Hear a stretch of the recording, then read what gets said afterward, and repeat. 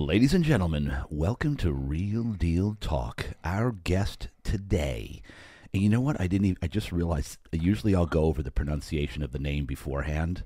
I'll give it a try. And Jason Godino. There you go. You got it. I nailed it. You nailed it. I get people saying God and Ho. Oh, God. Godinho. There's no tilde over the N. Yeah, because I want to pronounce it like a Spanish name. Yeah. Like a Mexican, because you do look Mexican. Ronaldinho. Yeah. You ever heard that? Godinho. No, I have exactly. not. No, yeah, but that's But you do look Mexican. So. I pass for a lot of stuff, man. I get Mexican. I get half black, half white. I get Cuban, Puerto Rican. I never know. I haven't gotten Chinese or Japanese, so that's good. But I never know how to describe you. They're like, oh, which one's your? Oh, Jay's the dark guy. No, it's all right though, because I feel like I'm a chameleon. I can blend with any culture. I like that. And ladies and gentlemen, listen to his voice here. So you got a nice voice on the mic you got to listen to. I'm just trying to catch up to you, Jay. Yeah, right. Okay, yeah. Sure.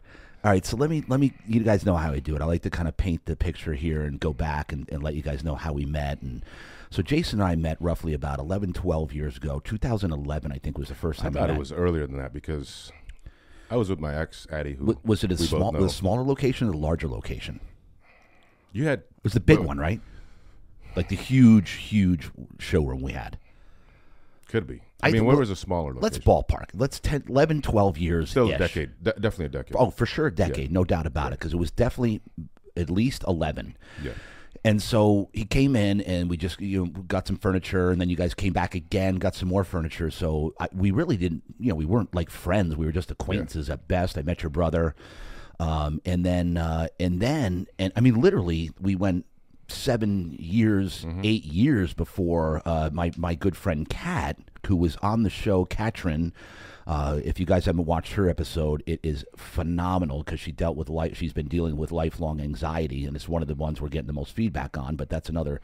So if you haven't tuned into Kat, check hers out. But Kat texted me about 3-4 years ago and says, "I think you know my boyfriend." And I'm like, "Well, who is it?" She sends me a picture, and it's Jason. Yeah.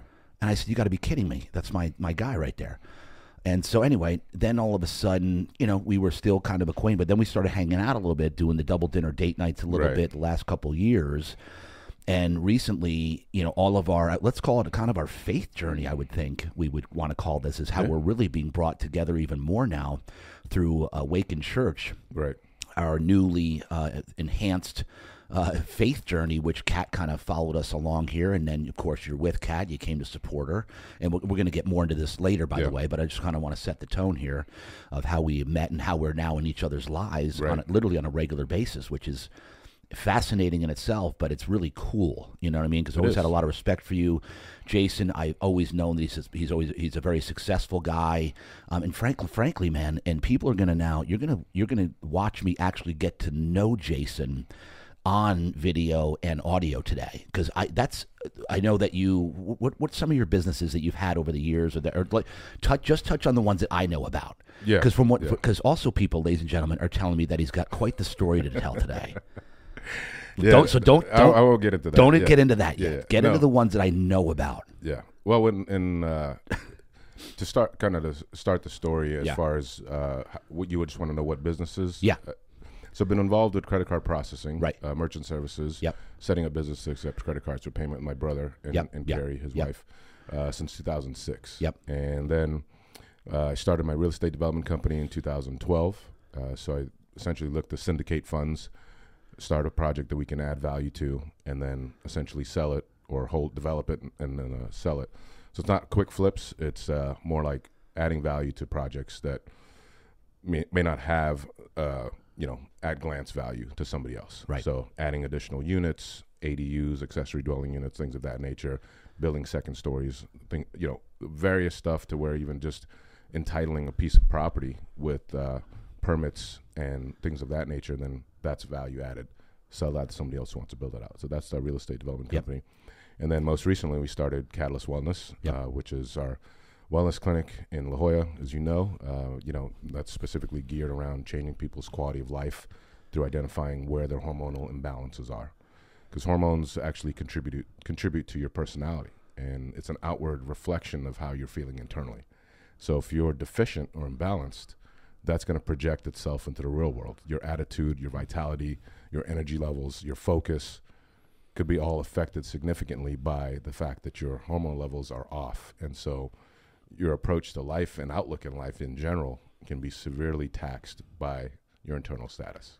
And so, Jason, on that note right there, by the way, when we've aired Kat's video, you've gotten quite a few clients already that are coming to get their blood panels because they listen to her things. So we're gonna get more on this, by the way, because this part, which I've been going to you guys for a little over a year now, I believe, right? And I'm at 51 years old, and I can tell you I've never felt this good in my life. That's amazing. It's unreal, dude. Yeah. And I've worked out a long time and for 30 years, give or take. But once I started going to you guys, and I literally just had my blood panel back last week, and even the doc was shocked. He's like, your cholesterol's like, your triglycerides are going down. Like, so guys, and I'll reiterate this: if you're not getting regular blood panels, how important is regular blood panels?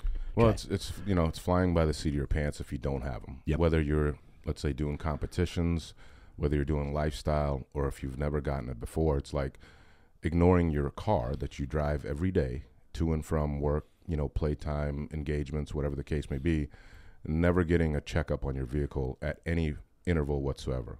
It's like, I'm just going to drive this car into the dirt. Yeah. Well, you're probably going to get to the dirt sooner rather than later if you never have a mechanic check it out and give it a diagnostic run through, right? Yeah. And the mechanic can tell you, hey, you got things that you need to address now. You may have things you can address in 6 months from now. And this may be a year out. Maybe you don't need new tires for another year. But he could tell you that, and you may not know that. Or maybe he tells you your tires are a year past due date, Yeah. And that's kind of the similar aspect of what blood work helps the doctor let you know in regards to your internal status. What are the things do you need to correct right now? Otherwise, you're going to continue in that danger zone that could lead to something catastrophic, or just take years off your life that you would actually like to have, right? So it may not be catastrophic, but if you never get that blood work, you just don't know what you don't know. And so let me clear something up here. I want to make sure this is, because I got every type of person listening and watching this podcast now. Is this for everybody? Like, because you see, like, look at, we're dialed in here. We're physically looking pretty jacked here.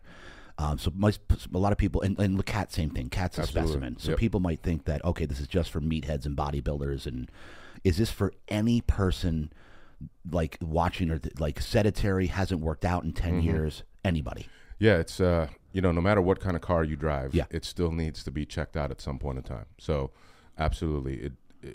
It's not that realistically somebody needs to come in and get our therapy in terms of a long-term plan, but the diagnostics is truly doing yourself a service, a solid service, because you can find out what decisions you need to make about your personal health and well-being moving forward that you didn't necessarily know you needed to make, because that information was not presented to you. Right. So when you find out about, hey, my testosterone is low, maybe that's why I'm not feeling as, much of a butt kicker when I wake up in the morning. Oh, okay, that would help me. Sure. Maybe I'm falling asleep in the middle of the day. So that would help me. Yes. Maybe I'm not feeling as excited at nighttime with my partner. Yeah. Oh, that would help me. Okay. That makes sense. Like, this is now something I get to consider doing, versus just being ignorant about where your levels are at and not knowing that there is actually something that can help you. So yes, whether you're sedentary, whether you never work out, whether your diet's poor, these things can assist you. Now, patient compliance is a huge part of this, where if they're compliant with their diet, their nutrition, their exercise, their rest, and they tie in the care plan or the treatment protocols that the doctor is recommending for them, it's going to catapult them to the next level of, fitness or health and wellness. If they really want to get to, your size, give them 20, 30 years, but, but nonetheless, just at least making turning the corner and being healthy versus having a poorer quality of life is really the key.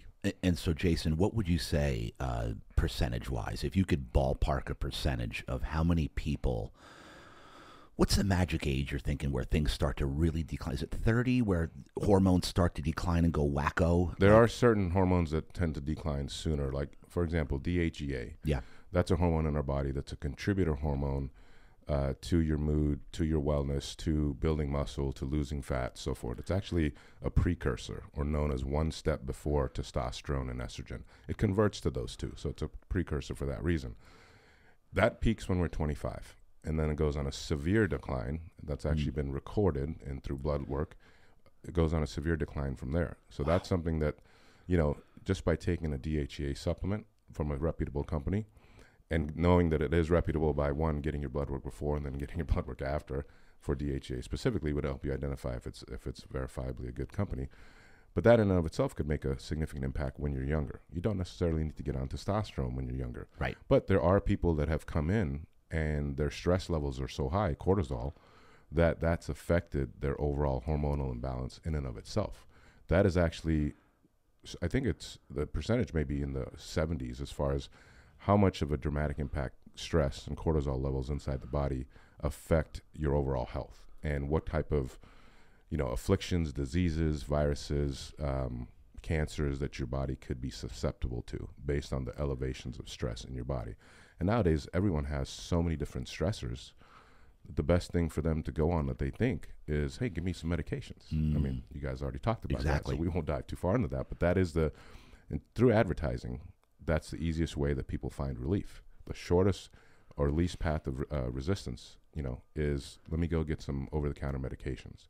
And what we're attempting to do is say, hey, put that aside. Don't spend, most of your time dealing with the side effects of those medications. Let's go attack the root cause of your symptoms, right? So don't treat your symptoms with over-the-counter meds. Let's go to the root cause and mitigate and eliminate, hopefully over time, those symptoms. And this is so huge, man. Now, why aren't traditional doctors, for the most part, advising? Why are they just saying, let me just prescribe a quick fix pill that will quote unquote take away your anxiety, rather than say, hey, guess what? Let's go to the root cause. Can we sum that up in a? Yeah, in short, it's based off of our healthcare system and the fact that our healthcare system is reactive, not preventative. And so when somebody's actually needs something, like for example, anxiety medication. If they did their blood work versus saying, oh, go ahead and take an antidepressant or an anti-anxiety medication, a Zoloft, or whatever the case, whatever the name of the drug is, if they did their blood work and saw that their testosterone levels were low or that their vitamin D was low or whatever other deficiency that they had and addressed it that way and replaced those or brought them back to their optimal level, more than likely it could clear the deck of that anxiety. It still takes some time.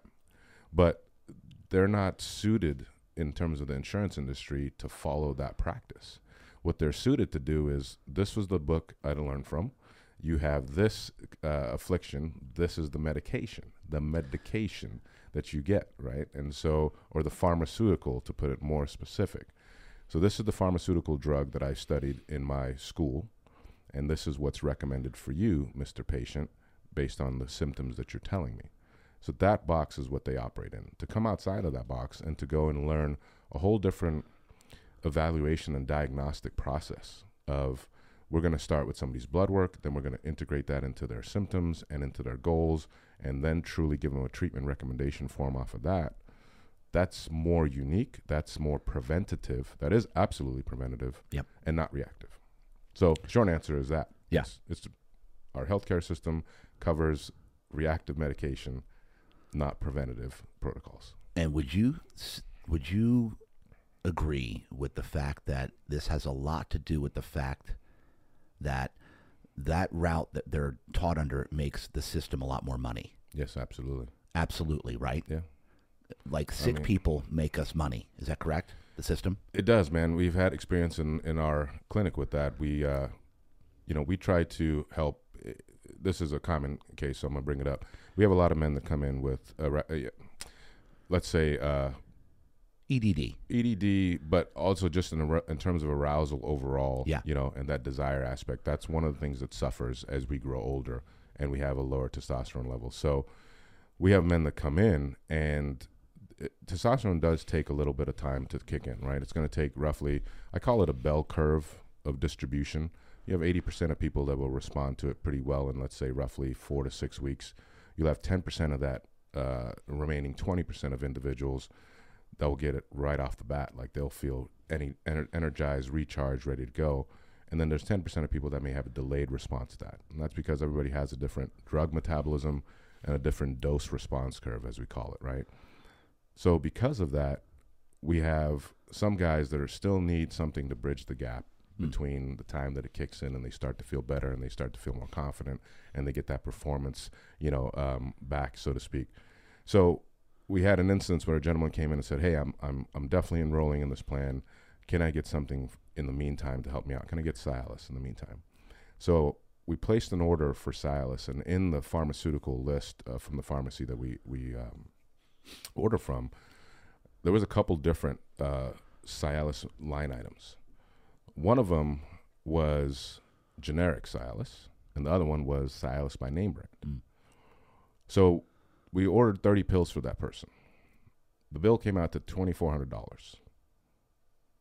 And I was like, what in the world is this? So generic Cialis, I think, was like $5. No, I'm sorry, was $3. It was very low. Yeah. This was the name brand Cialis. Called up the pharmacy, said, "What in the world is going on?" They're like, "This is the generic, or this is the generic pricing. You guys selected the name brand, so that's why it's that much, because we build insurance companies." Wow. You're kidding That was my me. first experience with understanding how the system plays out. Unbelievable. $80 a pill, and As that's what, and that because that would be covered by insurance in normal circumstances. That's why it goes down like that. And so this is just one One. example of how many hundreds, thousands of medications. Yeah. So how much overbilling is happening in our Absolutely. unreal. You've right? heard the astronomical prices of some of these research drugs that just get approved by the FDA and then come out, and it's like goes up to $700 a pill, and it's like insurance is being billed for that, and it's how are Americans supposed to handle the cost of their insurance if these are the pill costs for their medications? It just keeps driving it up and up and up and up and up. So that to me right there, like that was very early in our in an infancy of opening. So it just confirmed every reason why we started what we started. Yep. And since then, we've never ordered that. Obviously, made that mistake again. But man, that was like wow, $80, JD, for one pill, man. Well, as opposed to $5 or $10. Yeah. That's insane. All right, so.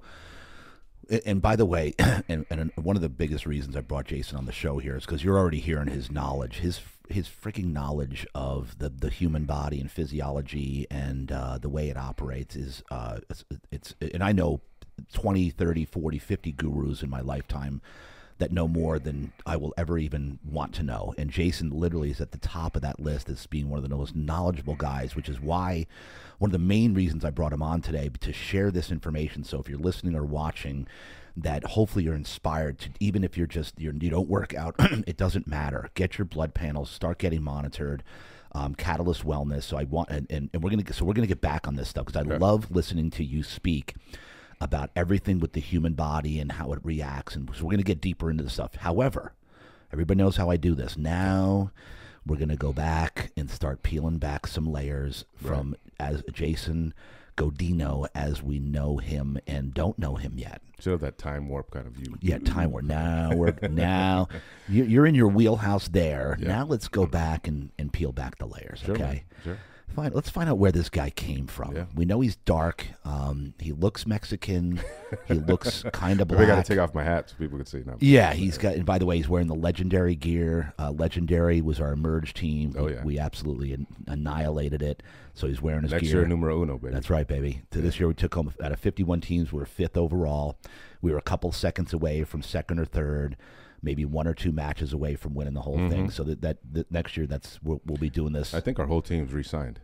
They are. In 48 hours were re-signed. Yeah. 48 hours, we had more signups for our merge team than anybody else. We had 60 signups in 48 hours after last event, which is, I don't think that's ever been done before. Yeah. All right, so we're good on that too.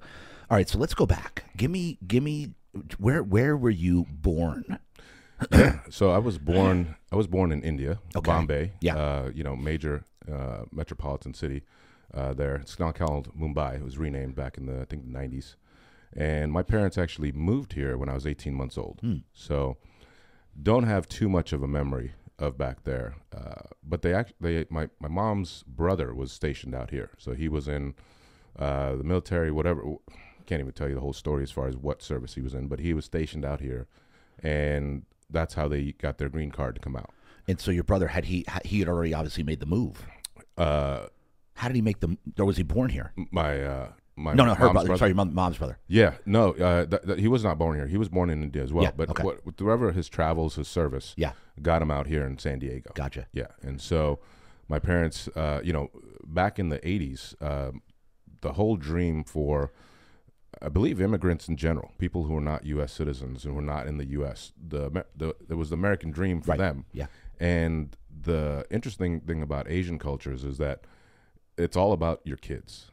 And that's, my parents made the biggest sacrifice for my brother and I to come here for our benefit. And my dad was you want to talk ballers. He was a baller back home. Really? Yeah. Yeah. He had dojos, which are martial arts studios that were, thousands of students that he would train.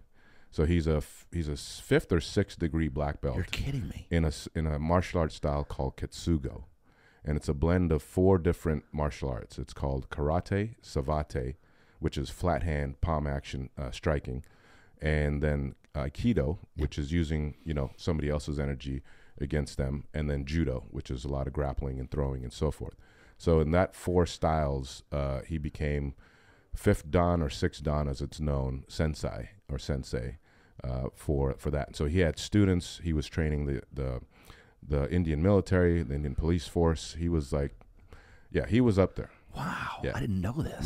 Yeah. So he gave all of that up for my brother and I to come here because my parents wanted us to have, the education that America provided. They wanted us to get the good job and have the white picket fence and the family and all that stuff. That to them was the cultural dream that passed on generations as far as this country, America, land of the free and opportunity. Actually, for them, free opportunity was what they came here for. But let me ask you this: since he was so successful, he had all these dojos.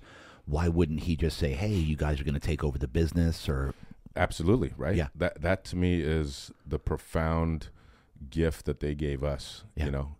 Because I couldn't see myself relocating to another country where I only knew one other person and had no business there, and completely rolling in success in my existing country. It's great. It's and incredible. I'm just going to give this up for my kids. It's the most selfless thing you can possibly do. Oh, no doubt about it. Yeah. So that ties into, where my brother and I get this emotional connection to where we can't let people down because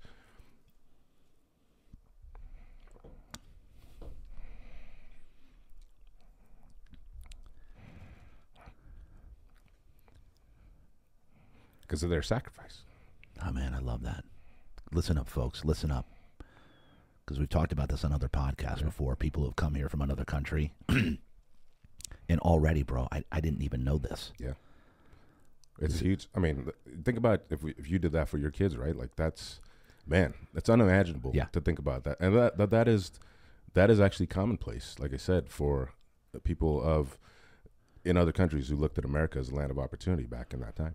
And they still do to this day, but that's to actually say, hey, I want to do that and then work 2 jobs, like work jobs 9 to 5 to make sacrifices. So my brother went to USC and my parents, helped obviously pay for that. He got some loans himself too. And then I went to SDSU. I was going to go to a USC as well, but my dad didn't want me to leave San Diego, and he's like, oh, I'll get you a car so you can commute to, SDSU. And I was like, yeah, okay. Well, I was going to actually do criminal justice as a major, and I did enroll in criminal justice as a major at SDSU. And then I switched to kinesiology, which is exercise, nutrition, and health focus, the study of the body, movement, so forth. And then I ended up switching to business management and finished off with that degree. So I've completed the college requirement that my parents, made the sacrifice for us to come and do, which was important. But then we started working for somebody, and I was like, oh, man, we're never working for somebody again after working for, who we work for as far as that goes. We learned how not to run a business working for somebody else. Who's we, you and Logan? Yeah. Yeah, we were. So he came back from USC. I know we're fast forwarding a little bit, but he came back from USC when he graduated and then got a job with a company that's engineering company that's selling software. He was selling software to engineers to create printed circuit boards. And printed circuit boards are those green boards that we used to see back in the day that go into computers and stuff. And now they're as small as, even smaller than your phone these days, but that's what goes in there, and that has all the kind of intelligence behind it. So engineers in their minds use the software to create that printed circuit board. And so they need something that's high power that they can, design all this stuff. We work with companies like Tesla and Seagate and all those, Raytheon defense contractors as far as working with those engineers to sell that software. And when I graduated, or actually before I graduated, I was the head trainer for SDSU as far as the Aztec Recreation Center. So I was not an athletic trainer working with the sports programs.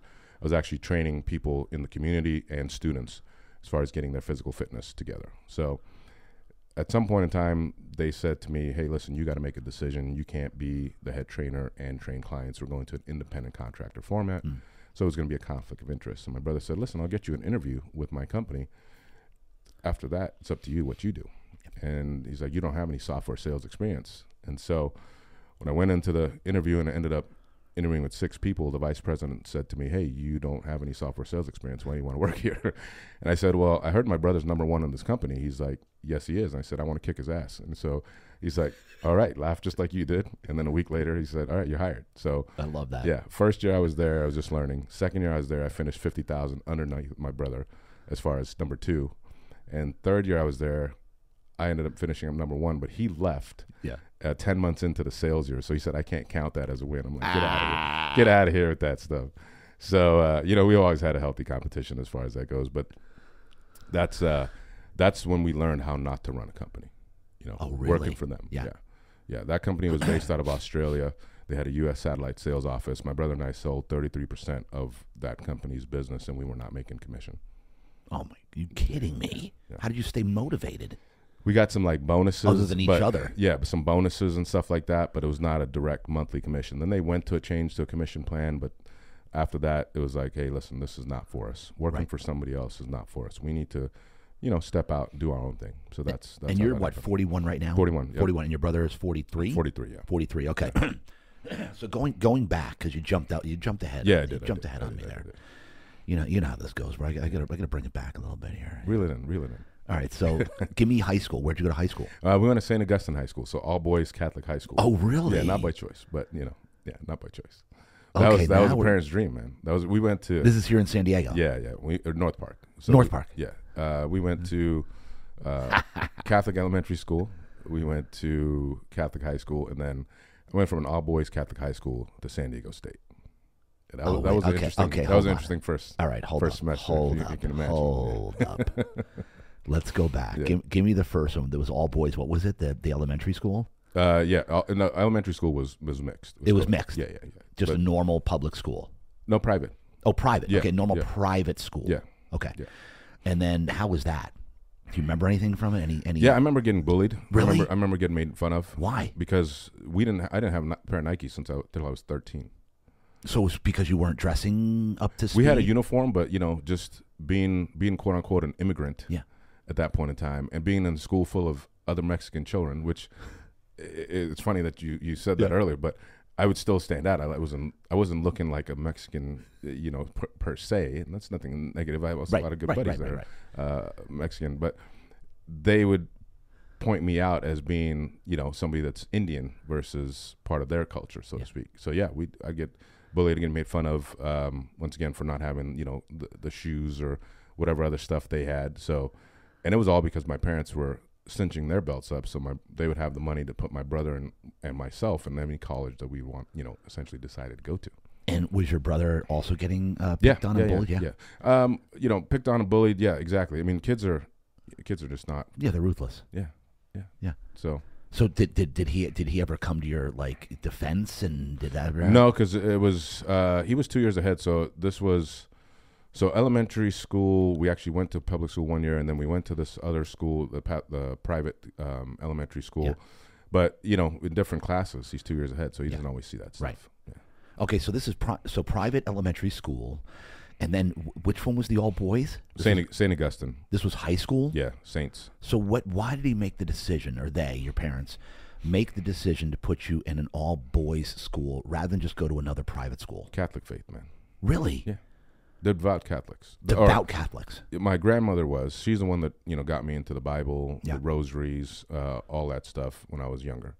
I mean, my parents did too, but that was generational passed down as far as that And goes. so give me your childhood as far as were you for sure church every Sunday? Mm-hmm. Yeah. What's the other one? CCD.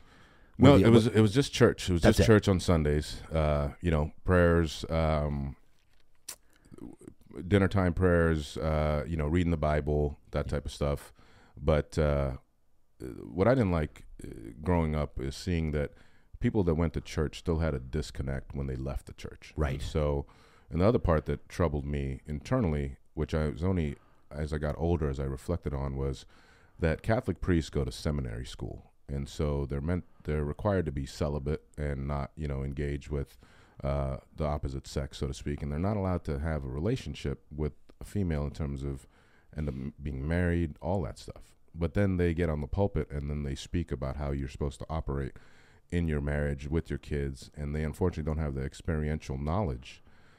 They are getting kind of third-party knowledge and wisdom, and yes, some of it they're drawing from the Bible. That's great, but it's like a coach drawing from a playbook that the coach has never played whatever sport it is they're trying to coach. Right. That just doesn't have a lot of credibility with me, and I felt like that is probably one of the reasons why people that go to Catholic Church end up just reverting right back to the things that they say they're not going to do the day they're in church or the hour that they're in church, and then yet they go back and essentially do everything they just said I want forgiveness for. And my parents are great teachers, and hopefully most parents are, but you can teach in two ways. You can teach how to do something, and you could teach someone how not to do something. And we learned a whole lot about how not to do things or how not to think through our parents. At least I could speak for my brother and myself because we've had this conversation before. So they would pray for stuff, but yet they would still worry about stuff. That's not a knock on them. That's just, I think, once again, that's just maybe more cultural. There's certain things that they observed their parents doing, and then they didn't break that trend. But I said to myself, independently of my brother, I was like, why would I pray this hard and still worry about what I just put all my effort into prayers about? That makes absolutely no sense. It's a contradiction. So if I pray, and I've done, and it's not just praying, because God helps those who help themselves. It's if I've done every single thing that I could possibly do, in addition to praying, then I'm going to sleep at night every day perfectly well. In 30 seconds less, I still fall asleep. Cat's super annoyed at me for that still. But it is the way I function. Granted, I still had my moments when I was younger where I was still troubled by, wouldn't say an anxiety, but I had my times where I was like, oh man, I can't sleep. I'm like, my mind is racing. And it just had to come to a point for me where I was like, the realization is it's the God powers within you to say, I'm going to pray, I'm going to execute, and I'm going to sleep in that sense. Like, it's like, there's no reason to frustrate yourself after hours when you can't do anything about it. If you haven't done what you needed to do during the daytime, by all means, you should kick yourself, Yeah. But if you've done it all and you prayed, then leave it in God's hands at that point in time. So I'm so glad this came up because I don't think there's a person listening or watching that doesn't have an issue falling asleep. I really think that. Yeah. You're like a freaking anomaly, like I wouldn't believe. Like you wouldn't believe. So let's dig in on that real quick because that's so big, dude. Because I know when I can't sleep, it's because I'm thinking about the next day, things I got to do. A lot of times it's because I'm pretty excited too. Yeah. Like I'm excited about what I do. I'm excited about getting up. I'm excited about doing what I do here with the mattress company and this podcast. Yeah. So sometimes my mind's racing because I can't wait to wake up. So sometimes that's the case. And that's positive as ever, man. 100%. When you wake up and you haven't slept because you're so excited about the day, it's like you're not tired. Right. You're just ready to go, take hold of the world. That said, it's more times than not, it's quote unquote stress about, okay, I got cash flow. I got to make a payment to American Express. I got to make a payment to here. Hopefully people will come in. Hopefully we do sales. Hopefully this, hopefully that. There's anxiety attached to it, which is what I think most people experience in some way, shape, or form. Do you know what I'm saying? Yeah. So what you're saying makes so much sense. You know what I mean? You just gave it everything you had that day. Pray about it. Mm-hmm.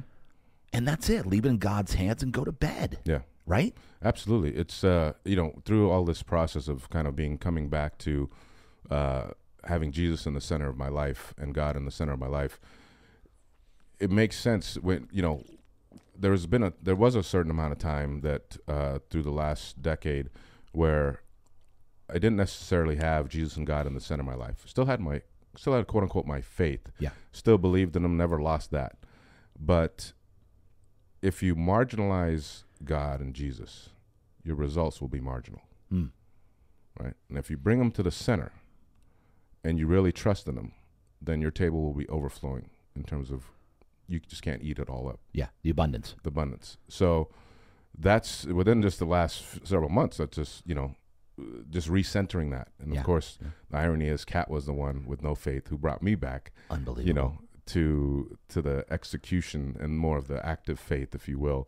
And so it's hilarious. It's like God has a sense of humor. He does. This story, and I just got goosebump everywhere. This story that we're building here together, our two families, is unreal, man. And we're going to get more into I can't wait to dig in more because I, again, and people you're going to watch me get to know Jason today here. Like, because I know you just as this smooth guy, nothing ruffles your feathers, nothing gets you overly, he's always smooth. Nothing bothers him. And so, and I always knew that you were very a man of faith. Yeah. But to watch you now you're at church. Yeah. And I remember when you're like, and now I know why, because what you saw as a kid is people that, and this is what I had always seen in my life, is kind of people that were hypocritical, people that went to church and then didn't live godly lives. Yeah. That's all I've seen. That's why I stayed out of the churches. I'm like, I don't need any part of this. Right. I'm more godly than they are. I don't need to be in a church. Yeah. Right? Yep. Then Awaken comes along and all that flipped. Then I saw people that actually were the same in and the same out. Mm-hmm. The kind of leaders of this church. Yep. Right? You see congruence, and congruence, and you can follow that versus finding a disinterest in the simple fact that people are saying, or they're taking these actions, but it's more like going through the motions and then really not executing when it's game time. You have a walkthrough the day before the game, right, to make sure, this stuff is going the way it's supposed to go, and then you get pressure put on you and you fold immediately. Yeah, that doesn't vibe with me. So yes, you're absolutely right. Yeah. When you see it being consistent, then it's like, okay, that's something I can buy into. Exactly. Yeah. It's like the people the other way, just basically just checking the box. Mm-hmm. They're okay, I went to church, check.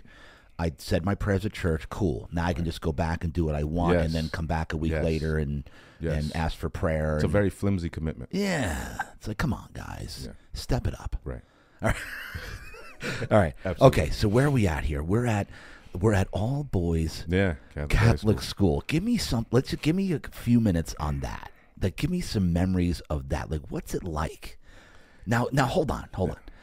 Did you have any girlfriends creeping around in like elementary school, or were the parents like, you can't date a girl, you can't even look at a girl? No. I mean, no. I tried to kiss a girl. Actually, I did in like second or third grade. Did you really? Yeah, my brother tried to blackmail me because he found out about it. What? I mean, I didn't kiss her on the lips. It was just like kissed her on the cheek. But she was, name was Michelle. So pretty, blue eyes. I still remember it. Oh wow. Yeah. Michelle, if you're listening, I don't even know her last name. Can't remember. Yeah, tell you. But and then in grade school or elementary school, so 7th, 8th grade, I think I was another gal that we kind of went, quote unquote, the word was go steady back then, right? Yes. Yeah, we know that word. Oh yeah. Yeah. Some of the youngsters don't even know what that means. Yeah, steady. Yeah, exactly. What is that? So that was 8th grade, and then after that, it was high school. So we had a sister school, as they call it, called Our Lady of Peace, and that was a mile and a half down from where we were at, but. You're not driving yet. You just start high school, 13, 14 years old. We saw them at dances, and then some of the gals would come over for cheer. I don't think they did cheerleading practice over there. I can't remember. They came over for some of the football practices and stuff. But we only got that kind of interaction as we got older and got into football as juniors, seniors, and so forth.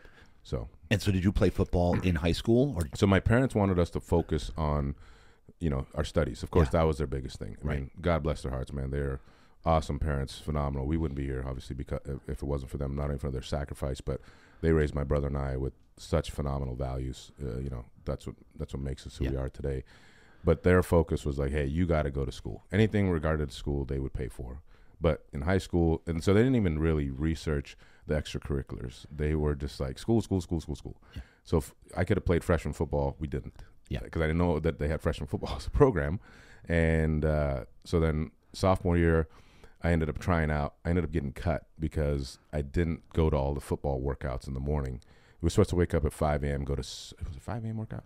6 a.m. workouts before school started. Yeah. And so. This is high school. High school, yeah. And I didn't make those workouts. I didn't show the commitment that I needed to show. And the coach was like, hey, we got too many people on the roster. Like, had you made it to more of these, you'd probably have been in. Why didn't you show?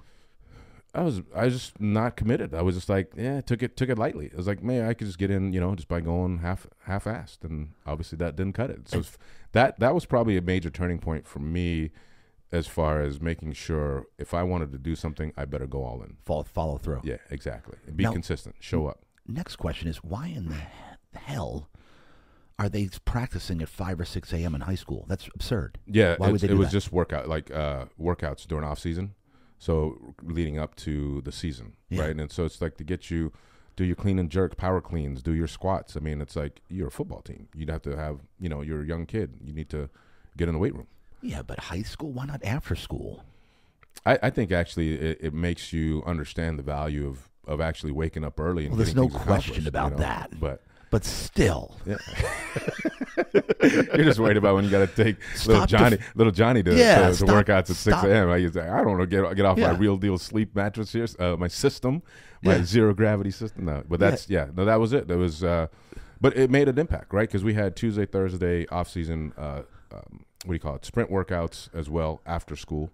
So there was stuff after school as well. But from a team aspect, getting everybody there, working out, supporting each other, I saw the value of it after I fully committed. Right. When you're just, once again, it's marginalized, right? You bring something to the center, you start to get the results that you want. You keep it on the periphery, and you're going to get those marginal results because you're marginalizing the importance of it. Yeah, it makes sense. Yeah. And so that's junior year, all in, named the captain. Of course. Yeah, I mean, I was at every single workout. I was at every single after school sprinting session, stayed longer. Senior year, captain as well. Yeah, I mean, that's, I only had 2 years, though. And so it was a great experience as far as being on a team. And we went to the played at the Qualcomm before it was torn down. Yeah, 2 years in a row. Lost to Oceanside the first year, and then lost to Mission Bay the second year, both by under a field goal. We blame our kicker. No, I'm just kidding. It was a team effort. It was just like a championship? Or? Yeah. So Division CIF Division III championship. Wow. Yeah. Now, what would you say real quick that what did you learn? Like, what did sports do for you? Like, just even though it was only 2 years, like to make you who you are, Jason, a well-rounded person. Parents were focusing on academics. For the parents that are listening, like, okay, do I get my kids involved in the sports? Like, I hear this a lot, especially football. Yeah. What would you say that did for you? With any sport, I think it teaches you that discipline and commitment to really be consistent, because you're not going to get results with just pulsing in and out of something. Yeah. Like, you have to be there, like mind, body, spirit. If you're an individual sport, same thing, right? But when you play on a team and you have other guys that rely on you, you have to step up your game, because you have to have their back, especially if you're hoping that they have yours. Yeah. Right? You can't expect them to have your back, and then you're like, well, I'm going to check out here. This play, I'm going to give it half my effort. No, the quarterback's going to get killed, whatever your position may be. So that unity that comes out of that when everybody's on the same page, and that chemistry, it took a lot to get to the championships. Yeah, we lost, but you still win when you lose at that level, And so the amount of just kind of forging that happens under that type of pressure as far as who you become is extremely important, because you're not going to get that if you're not participating in that. And I don't mean by participation trophies. I just mean by you're fully plugged in. Yeah. And your energy is tied into your next guy's energy. So that discipline, that consistency, the results that you get is phenomenal in terms of how it shapes your mentality moving forward.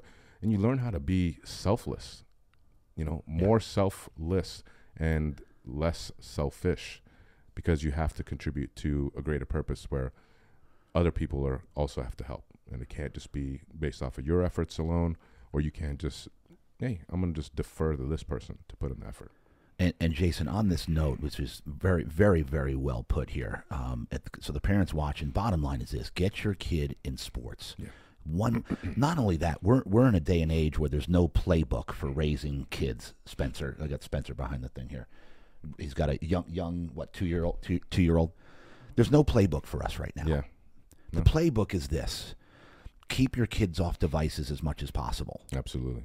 There's a time and a place, and the way that you're going to do that is keeping them active in activities, and one of them is sports. Yep. So not only it's a twofold: keep them off devices, keep them, in the real world of interacting with actual human beings in person. Right. But like everything that you just said, that was so well put, man. That what you learn in sports can't be. It's not taught in books. Yeah. It's not taught in math, science. It's actually real world stuff. Yes. It's nothing in the books. It's literally how you interact with other human beings. I've always said this. The quality of our lives is dependent upon the way we interact with other individuals. Yeah. And the way that you're going to get your child to interact well in life and moving forward and maybe even become a leader is by having them interact with other kids. Yeah. And that happens in sports. And then, like you said, they rely on each other. So anyway, we could go on this for a while, but I'm glad this came up, because this is always very helpful for parents to hear something like this. Yeah. How important it really, really is to get your kids into some form of a sport, because there's so many learning lessons involved there. Okay, so, all right. So to finish that thought, though, it also adds, if kids are feeling bullied, like when I was in grade school and had that bullying and being not tortured, but just kind of tormented by feeling isolated. What that helps a kid do is it makes them feel like they're part of something. And most often than not, the other kids that also felt isolated, who have joined that team, now all form this camaraderie and this bond that helps elevate each other. And it gives them a feeling of, I belong. And if your kid is struggling with that, they may never tell you that. But when they get on a team, they feel like they belong. And that's something you can't provide to your kid as a parent. I love that, dude. Yeah. I love that. Think about that. And I just got goosebumps again, because I'm coaching a flag football team, and these little guys, man, they're 6, 7. We had a practice yesterday. They literally were all over the place. They're in La La Land, but they're so excited to be out there together with their buds that they're a part of something. It's what you just said. I really didn't even think about it that far. Right. Because if you got kids that are getting bullied, which happens most of the time, it's because they're isolated and they're a one-off, you know what I mean? It's huge, dude. I love that you brought that up as well. Okay, so now we're high school, all boys, right? Which I'm just tripping out on, by the way. You can tell, right? Yeah. Okay, so is there any other event that happened in that school that would hit me with one thing that happened in there, a learning lesson, and then we're going to move on and get on to college, and then we're going to funnel into start really digging into your entrepreneurship. Teachers make a crazy difference in your life, and unfortunately for good reasons and bad reasons. I had a Spanish teacher my second year. Or sophomore year in high school that I completely loved to go to his class. Mr. Davis always talked about, how about that jewel? Because he used to make a good point. That was kind of a saying. It's like Rex Crane when he speaks. Yeah, exactly. This is good. This is good. Yeah, watch how powerful. Yeah, it gets better. So he goes, I go to that second year of Spanish. I'm like, oh, this is good. I definitely want to continue learning this, because I know I may look Mexican, but I'm not Mexican. I don't speak Spanish. I'm just joking. But I was like, okay, being bilingual is going to be helpful. And so my junior year, I'm not going to name the teacher. I had was it junior or senior year? Either way, I think it was junior year, actually. I had a teacher that was vastly different. I mean, diametrically opposite from Mr. Davis. Made learning Spanish horrific. And he even got to the point where the kids didn't like him so much. At one point in time, I think I threw a pencil or an eraser across the room, and he gave me a referral, which was pink slip back in those days. Yeah, like what, he sent you business? Yeah, exactly. Today I'd be like, give it to me. But he gave me a referral, which meant I had to serve detention, and my parents would have to find out about it, because you get detention or referral. The referral was like the next step. Oh boy, just throwing something across the room. I mean, come on, guy. Come on. But apparently, if you get a referral, you are not eligible to be at that point in time homecoming king. So I was going to be I think I was nominated and yeah, I did not get that opportunity to run in that race because of that. Just Oh man, that's something simple. Come on. That was just like, nothing. That was like, that's vanity. Yeah, But as yeah, far yeah. as the learning Spanish and continuing that with like a different energy or fervor, lost it completely that year. So it's a shame. Interesting. Yeah. Interesting. That's just one of those things that I remember. It was the dynamic of that presentation of value of this subject matter is going to be important for you. If that's not coming through you as an instructor, teacher, a helper, whatever the case may be, you tend to lose your audience. So what would you say the difference between the two teachers was? One was passionate about it, one wasn't. One was checking the box. Mm-hmm. Yeah, it's not The marginalizing. He was the passion and the engagement between the audience, right? So you could be passionate but still lose your audience because maybe you're not engaged with them.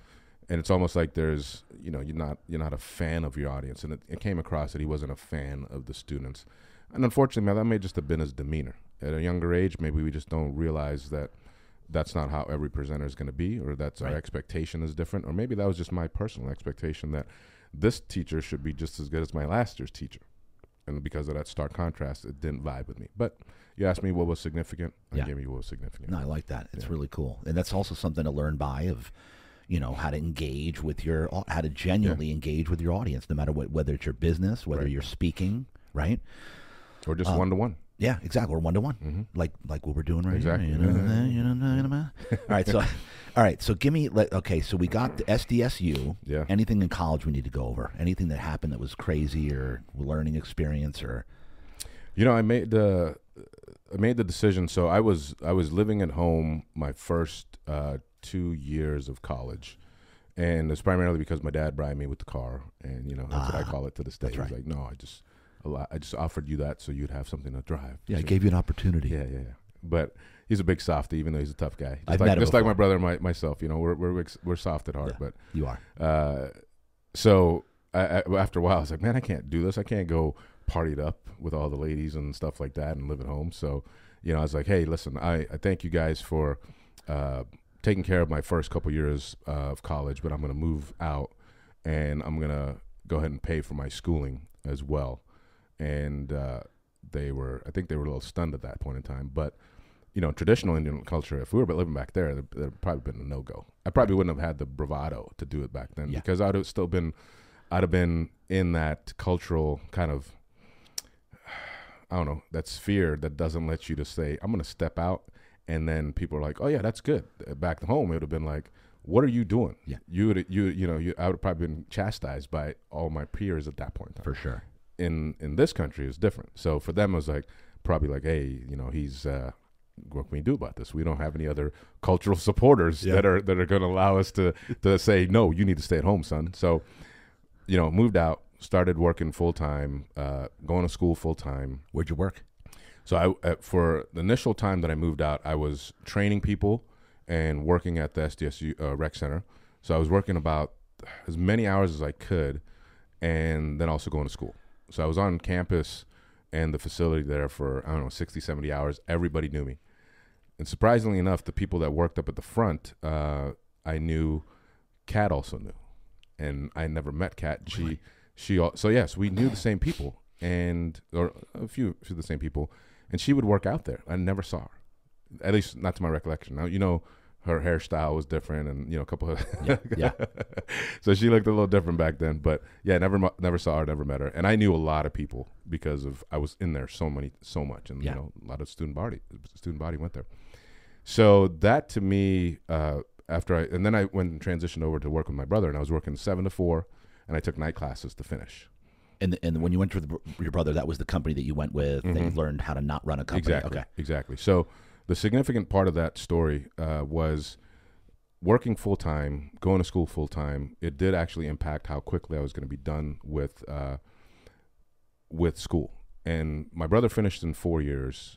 I was expecting when I started I was going to finish in 4 years, but then switching my major 2 times. Actually, San Diego State's actually known for one of the best business schools in the country now. There's impacted classes. What that means is, or impacted major, it means that there are preliminary classes that you have to take to qualify to actually get into the major classes.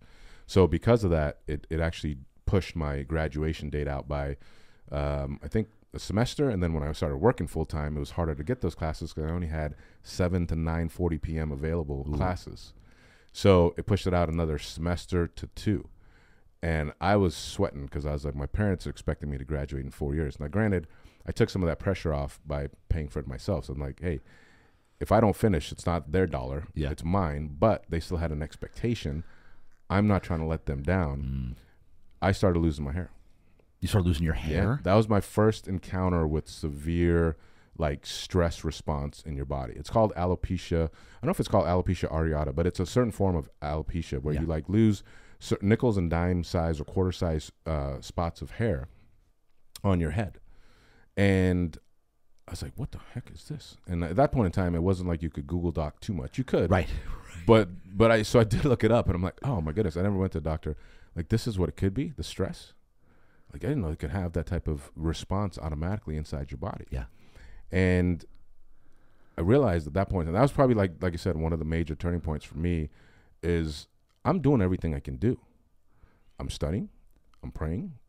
So why am I stressing? I just need to get this done, and it'll be all good. Like, there's nothing that's going to affect me. I'm not dying here. I'm not going, to jail. I'm not doing anything wrong, all that stuff. So after learning or realizing that was the issue, it's like, that's it. That's it. No more stress. I made the conscious decision to say to myself, I'm not going to worry about things that are out of my control when I've done everything I can to take care of the situation.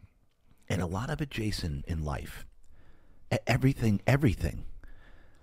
revolves around making the decision. Choice, man. Free will. Yeah. Like, okay, I don't want to be fat anymore. Yep. Make the decision. Yeah.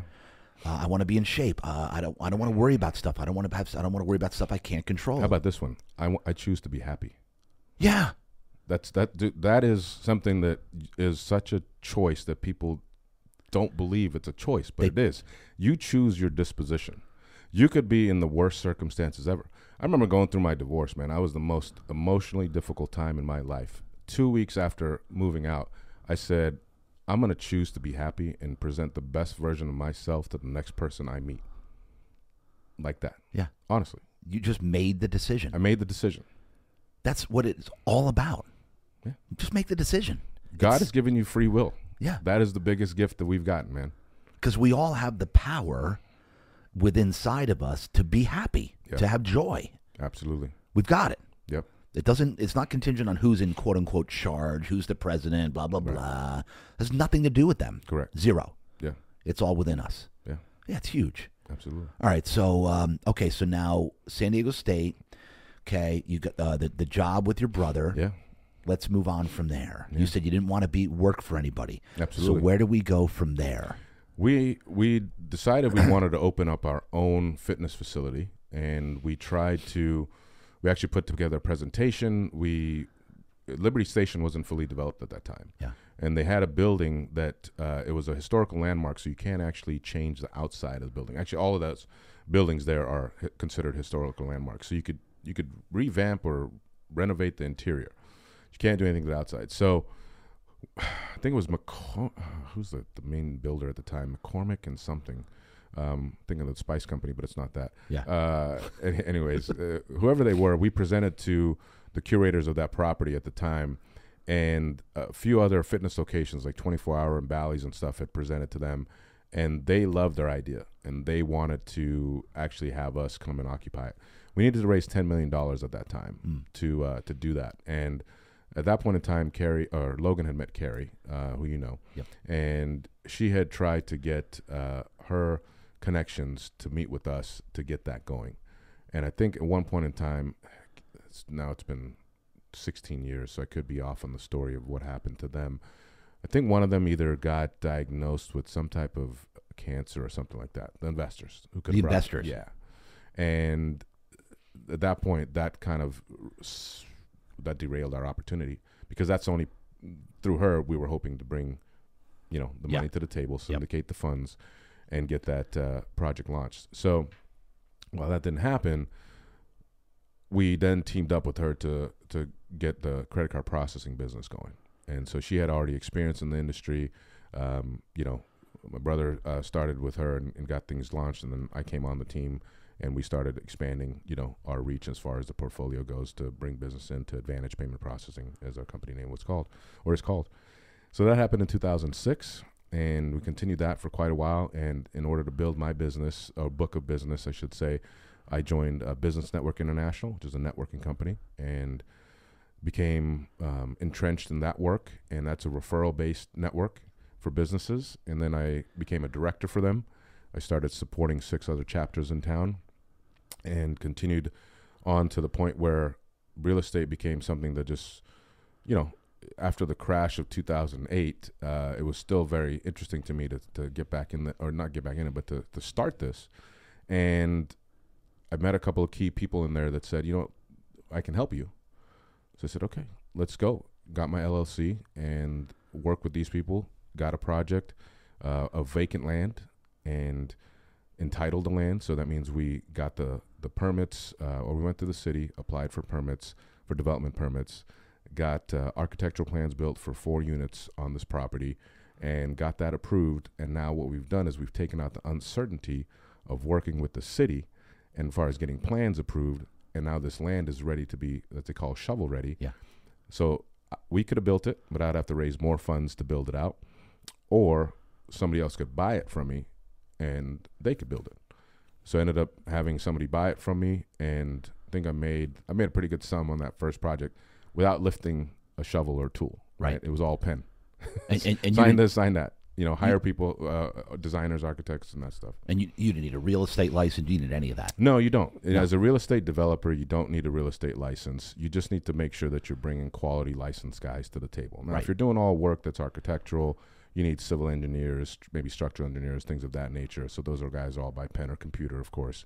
But if you're actually, getting into the nitty gritty, breaking things down, building things up, then yeah, you either want to have a general contractor with a license, or you make sure that if you're project managing, that you have all of the sub trades that are licensed, insured, and bonded, so that you're protected. Yeah, of course. So, yeah. Yep.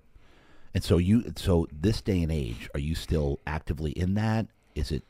So I still have a couple of projects. One that's currently approved and ready to go. But we did file for a structural change. So as soon as that happens, that can take off.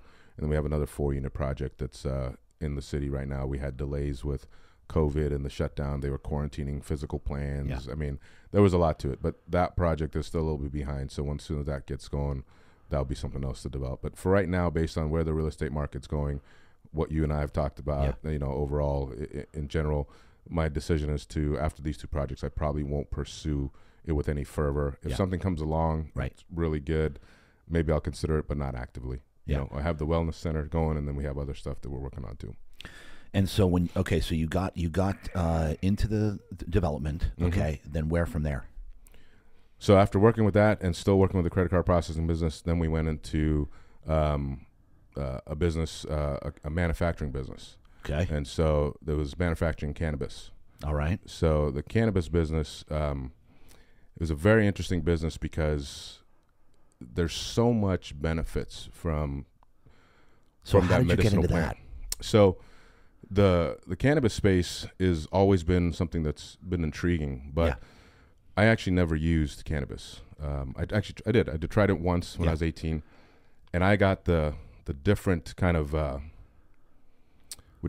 response from it. Some people feel super relaxed. Yeah. Some people feel Some people have anxiety. Exactly. Yeah. So for me, I had more of an elevated kind of response to it, where I was like, oh, I'm anxious. Yeah. Like I'm seeing some stuff. It was a trip. If I would actually relate a word to it, that was it.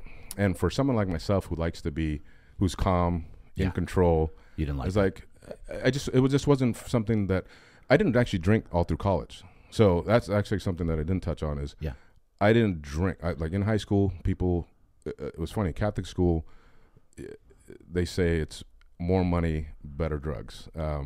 That's what they say. That's what they say. And so I never allowed myself to be involved in any of that stuff. So for me, drinking, using quote unquote drugs was something that, I'm not saying this to talk down to anybody, that's something like the common folk did to me. That was my personal kind of feeling about it. So I felt like if I wanted to better myself and elevate myself to the next level, that's not something I would participate in.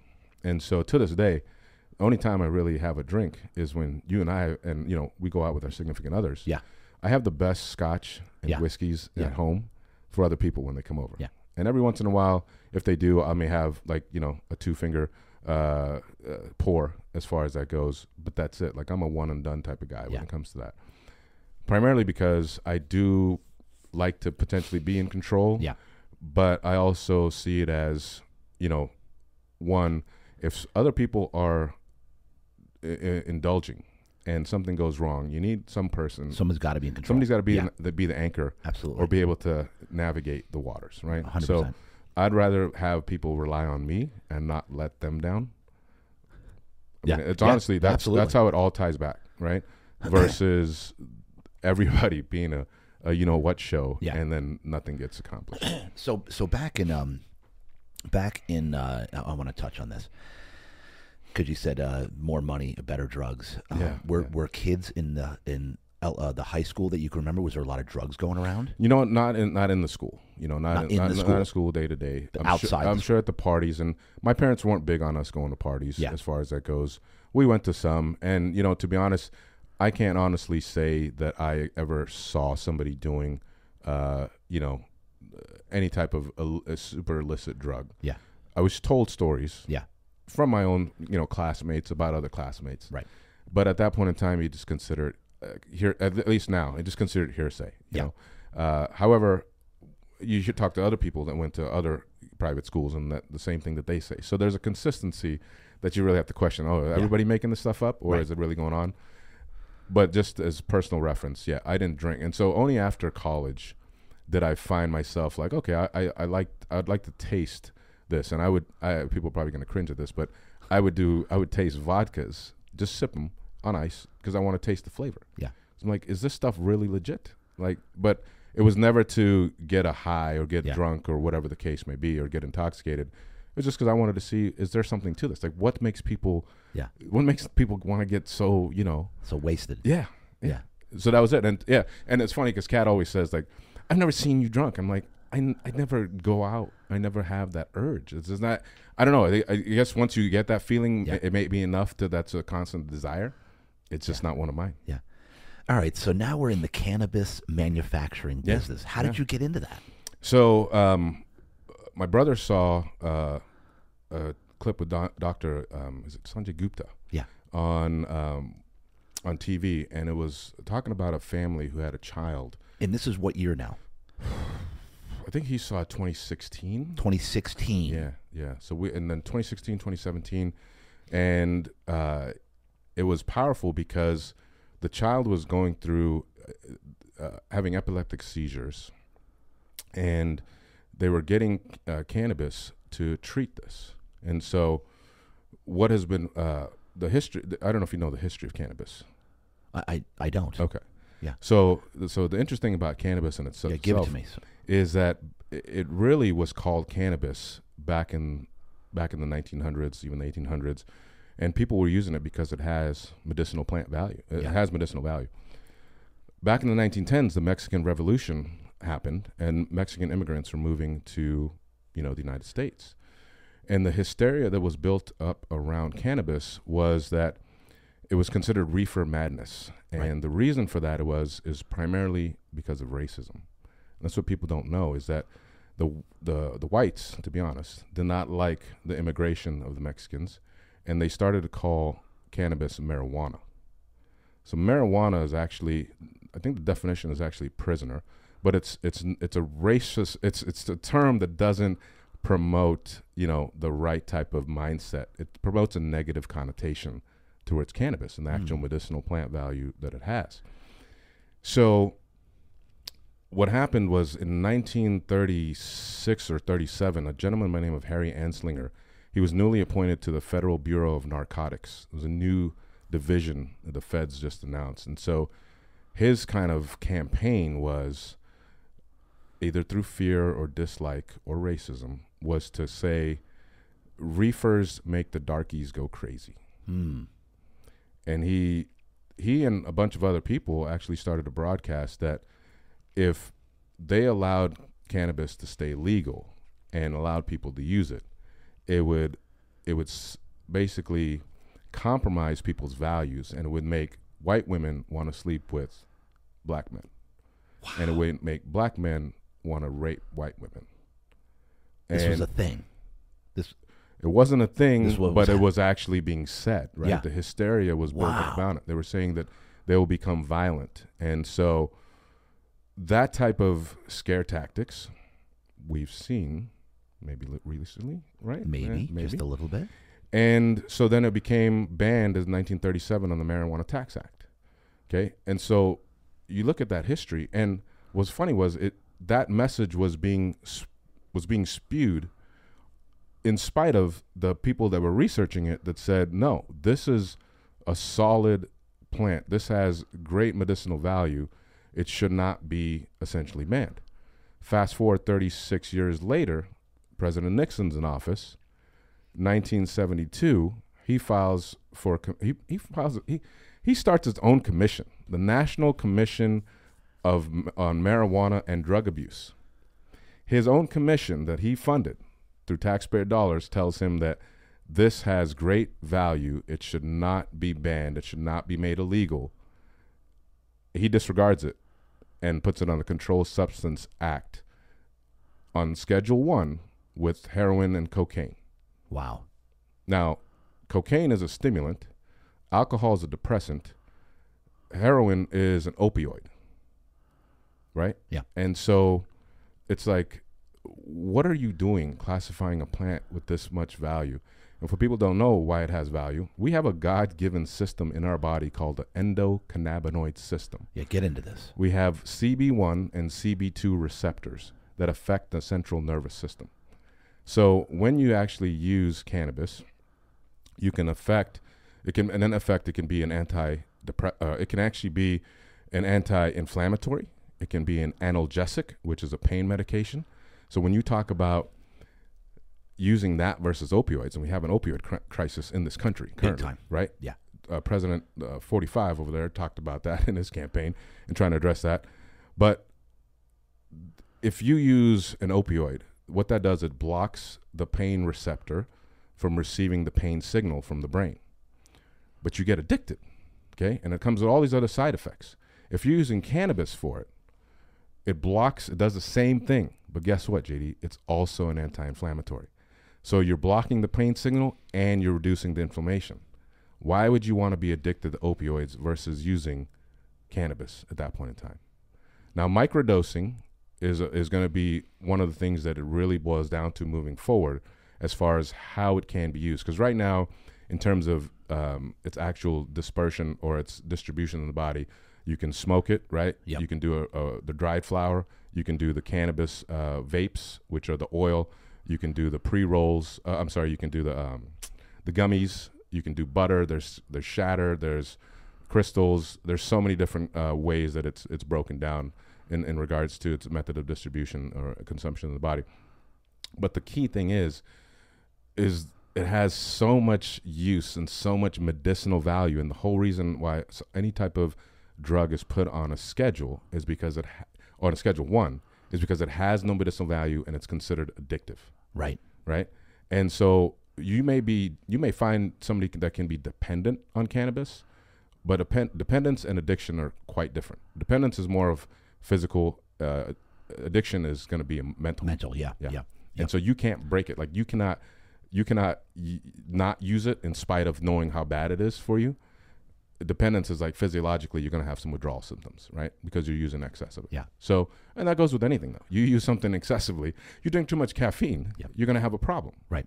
Caffeine's legal. Yeah. I'm sorry. That's so when you discount the amount of value that it brings to the table, and now it's been subjugated and it's been oppressed for so long and it's being held political hostage at this point in time. To this day, it's being held political hostage. We have, 37 states that have approved it, or 38. It's almost 80% of the country. Right. In terms of states that approved it. And the federal government still is saying that it's illegal. For what reason? What actual practical reason does it make sense? Well, what does pharmaceutical companies provide? Right? Yes. And so then, but on top of that, last year, I think in June, somewhere in June, middle of the year, Judge Clarence Thomas, one of the judges on the Superior Court, he says that we are actually contradicting ourselves as the federal government concerned, because they are tolerating it, but still and taxing it, but still considering it federally illegal. You know, Yeah. That's a contradiction. Yeah. Like, you guys, we want to get the benefits of the tax dollars from the guys that are actually creating this for state revenue, but you're still going to get penalized if we choose to, or in the sense of they're not going to get the same federal tax breaks because it's still considered federally illegal. We still want your tax dollars. You get no breaks because it's illegal, but you still got to pay your taxes. It's unbelievable. It's insane. It is. It's absolutely insane. Yeah. So, and so you guys got into We started that. the manufacturing. We filed for a license. So the city of San Diego and different counties started to allow for application for licenses. Yeah. The city of La Mesa actually was one that their terminology was conditional use permit. So you had to file for a CUP in order to be in one of their zones, or in their green zone, as they called it, which was an industrial zone, to be able to manufacture cannabis. And so there's different verticals of the cannabis market, right? So there's cultivation, which man, it is a science in and of itself, right? You can have the best botanists come up with the most significant strains. You can have CBD heavy strains. You can have different types of THC heavy strains, and they'll grow it. And then you have to have what's called the extraction process, right? And so you extract the concentrate from the plant matter, right? And then, or the biomass as it's called. Right. And then from that, you actually distill or refine that extracted plant matter, the concentrate.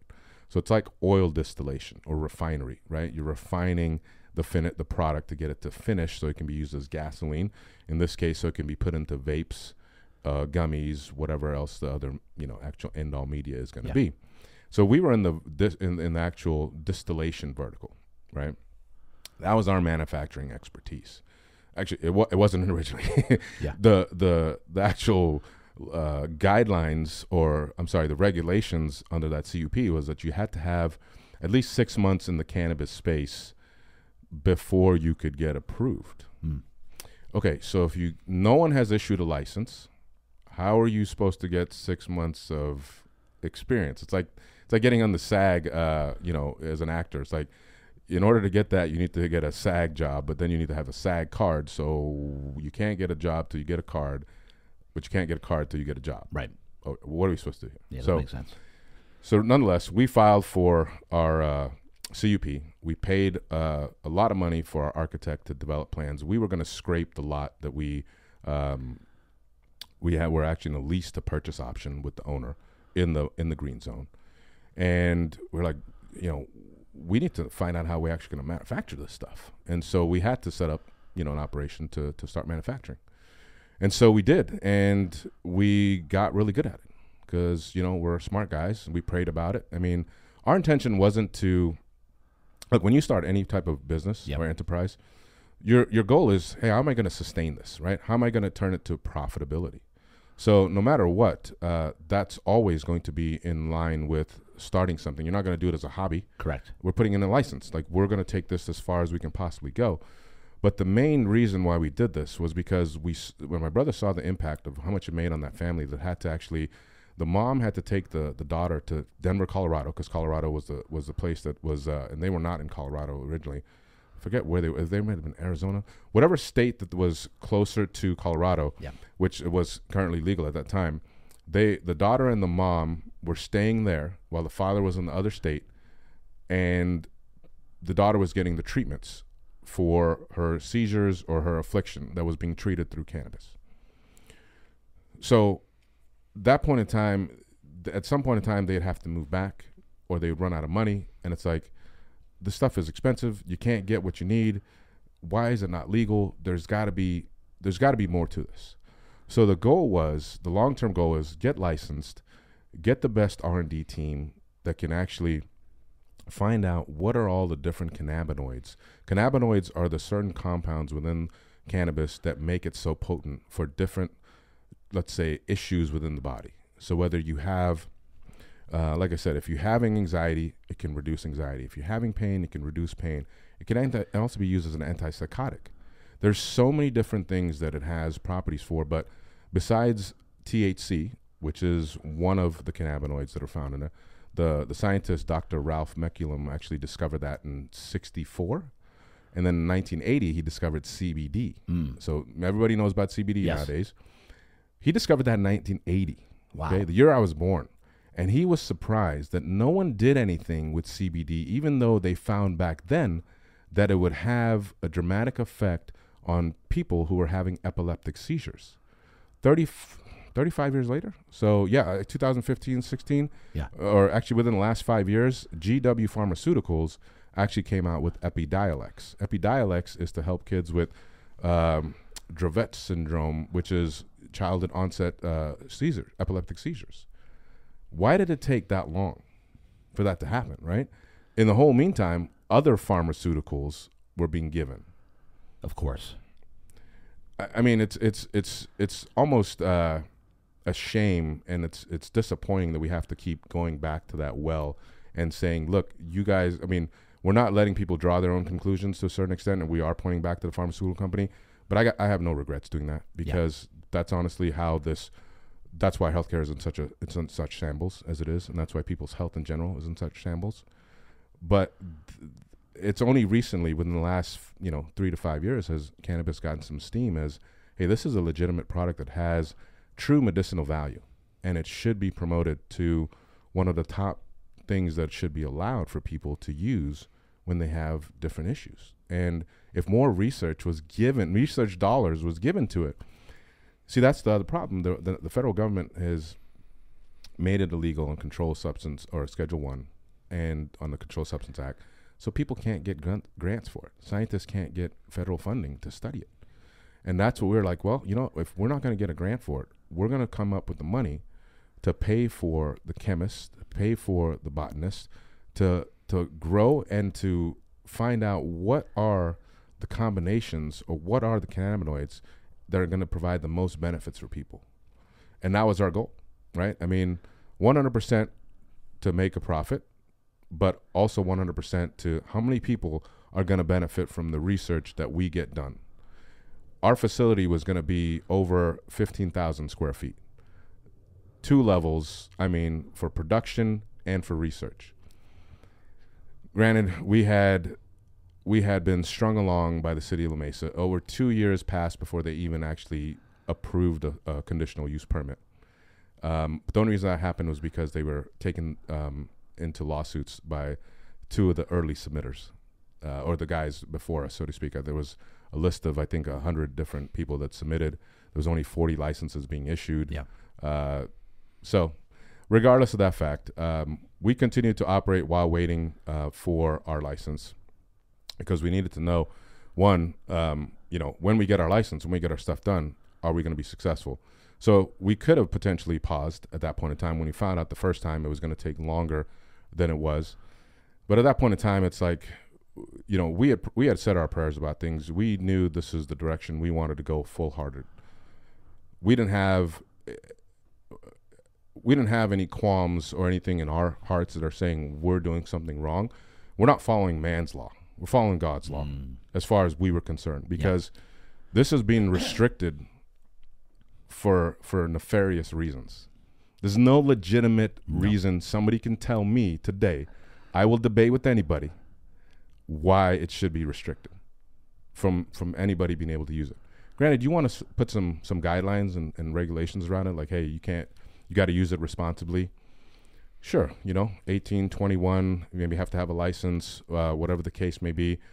But there's potential for it to be, like I said, microdosed at a lot better level. Once again, we have other things that should be microdosed, like psilocybin and other different, plants, mushrooms that are currently banned for what? Purely based off of ignorance, and or for political agendas to be furthered, so that somebody else can come in and say, yes, I'm for this. So all you constituents that are for this, come vote for me. Like it's such hocus pocus, right? Yeah. And so if we really wanted to look at a contrasting drug called alcohol as a depressant and find out why is that legal and why is so much marketing dollars poured into that when, you know, part of the narrative that they shaped back then in the 70s was cannabis is a gateway drug. To what? When's the last time you saw somebody on cannabis beat their wife? When's the last time they beat their kids on cannabis? When's the last time they robbed a store? When's the last time they killed somebody in drunk driving? I mean, I'm sure that, you know, some people have used it and driven and there have been crashes, but not to the same degree as we see over 10,000 deaths a year that are alcohol-based related, right? Yeah. I mean, the perversions that happen with people that use alcohol, murders that happen off that. I mean, you're using cannabis, you're using it to relax. You're not using it, you know, for other reasons to get hype and to be in parties with people. Regardless, man, I'm going off on a tangent. And alcohol with abuse, it's number one. Yes. Right? That is a gateway drug to all of those other, Absolutely. You know, negatives. Yeah. Alcohol leads to other bigger drugs, cocaine, go down the list. Yeah. And alcoholism it's, you know, and especially with the quote unquote pandemic this past couple of years, man. Yeah. It's a known thing that it's now, you know, alcohol, it's a serious thing. It's a lot of tax dollars that are lost if that goes banned, right? Exactly. I mean, and why is even tobacco even allowed? I mean, let's not even go there. But that's another thing. It's like the senselessness of all these things, right? It's like you ask common sense questions, and you put alcohol, you put tobacco, you put cannabis on the table, and you ask common sense questions, and you can really give common sense answers. And at that point in time, you get the clear winner or front runner. Yeah. But to this day, political hostage. It's too simple. Yeah. You put all those on the table and start, like you said, you know, talking about each one. Yeah. It's not even a question. No. And I actually get pissed off, and I know you are too. I get pissed thinking about it. I do. The fact that the government is like sitting there trying to, and then we're glorifying alcohol, we're glorifying beer, like every other responsibly. Drink responsibly. Who? Those two don't go together. No, they don't. I mean, granted, most, you know, there are people like myself. Like when I say I drink, if I was to say I drink responsibly, I drink one for taste, and I very rarely even get 2 drinks. Yeah. But that may be once to twice a month. If we go out once a month, that would be the only time I have that drink. Yeah. But in reality, and I still don't I don't even use THC, the THC component of cannabis right now. Yep. I have used it before because the combination of THC, which is the psychoactive, correct, and CBD, promote a different type of full spectrum healing and benefits for the body. If you isolate the different cannabinoids, they can have, it's more like single arrows for singular targets. Yep. When you put them together, it becomes like almost like shotgun, that it spreads and hits the whole body with much more benefits. So there's full spectrum, there's broad spectrum, there's isolates. I could go down the list and keep talking, but you know, to come back to the story, yes, we continued our production. We thought we were on the brink of getting our license. We did not get our license, and we ended up getting our lab shut down by the feds. Yeah. By the feds. Yeah, by the feds. And so even though our attorneys are like, look, this is a simple licensing infraction if it was state-based, because California was the first state in 1996 to make it approved medicinally. And then in 2016, I think it was the first state to make it, maybe not the first state, I think maybe Colorado, was to make it available recreationally. So you have medicinal cannabis, and you have recreational use cannabis, right? And so there are a lot of states that are both or just medicinal. Right. And then there's, I think, maybe about 11 to 15 that are currently also allowed for the recreational use as far as that goes. So because it's at the federal level, you know, we were faced with a much stiffer penalty, right? Yeah. And so that was a unique situation because we were like, okay, look, the biggest issue we could have is going to deal with the state and saying, look, we have all our evidence. We have the licensing. We have the agreement for the lease to buy in the specific green zone. We have the architectural plans, you know, bam, bam, bam, bam, bam. And so we didn't expect to have to deal with the federal government on this part. So that was, you know, being taken in quote unquote handcuffs for that is like, it's like this is surreal because once again, there was not an ounce of wavering in my brain or my heart that I was doing something against God's law, Yeah. God's will. It's like this is a contrived, deceitful, duplicitous government that's put these restrictions on this, and maybe not the existing government, but the people in power have not done anything to remove it. So you're continuing to perpetuate the lies, right? Right. In my book. So, spending 16 days in, federal prison or correctional center is quite a unique experience. Okay, so tell me how that went down. So, as you talking about from the time they banged on the door? Yeah. Yeah. They banged on the door early Monday morning. So you guys were all in the facility? No, house? No, this was the house. Oh, this was your house? Yeah, this was the house. Yeah, Kat had actually just flown out of town. Yeah. So she wasn't there, which was kind of good in one way. Yeah. Kind of bad in another. Yeah. Because she wasn't there, and so apparently they went out to my brothers too, and so picked us up. This is what year? 17, 18? No, this was 2019. 19. Okay. Yeah. Picked us up, took us down there, and so what they do? They came to the door and they're like, you have a right to remain silent, all that stuff, or what? Oh no, yeah, they have access to all your information, Yeah. of course, right? So they can look and see whether you have a history of violence, Yeah. you have a criminal history, your jacket, as they like to call it. We had none of that. Yeah. We were business owners. Not an ounce of imperfection on our history. Yeah. But they came with, I don't know, maybe 10 to 15 different agents, Yeah. all gunned up, Yeah. For what? Yeah. I mean, it doesn't make any sense. Yeah. We had no indication that we were going to be armed and violent, So were there armed and cars dangerous. outside your place? There was about, I think, like you said, roughly 10 to 15 officers right outside the house. Their cars were, not marked because it wasn't police; it was Yeah. feds. It's feds. Yeah. So, they came banging on the door. It was funny because the roofers for the complex were working on the roofs that for 2 weeks, because they had other units to work on. Yeah. And I honestly thought it was them banging on the roof. Yeah. And I'm sleeping, man. It was like 6:30 in the morning.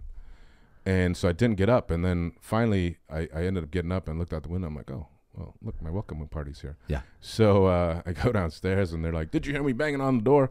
I'm like, I honestly thought it was the roofers. They didn't know. Yeah. They're like, why are you giving me that BS? Yeah. It's like, they didn't know that the teams were there just recently, the Yeah. day before, Yeah. working on it. So of course, they say ask you who you are, then they say, these are your rights, and then they arrest you. And So you looked out the window. Did you kind of have a feeling what it was for?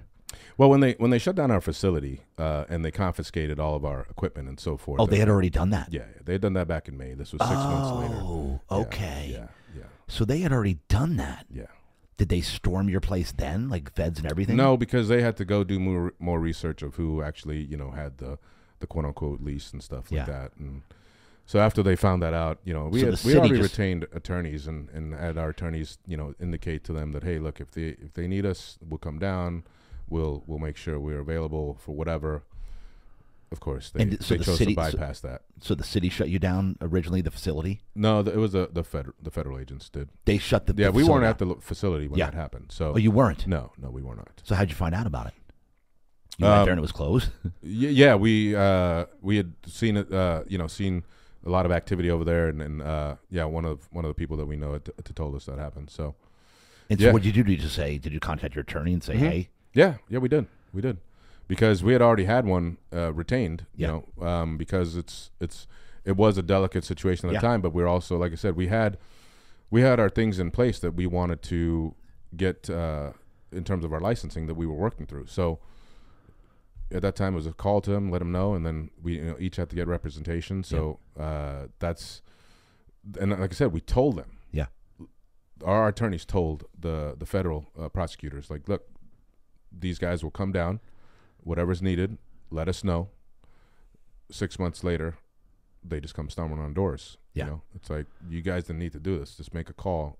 We're coming right So to you. 6 months later, they're outside your... So then you obviously knew what it was. Yeah, that's what I said. My welcoming party's here. Yeah, your welcome party. Yeah. Yeah. Okay, so they bring you... Where'd they bring you to?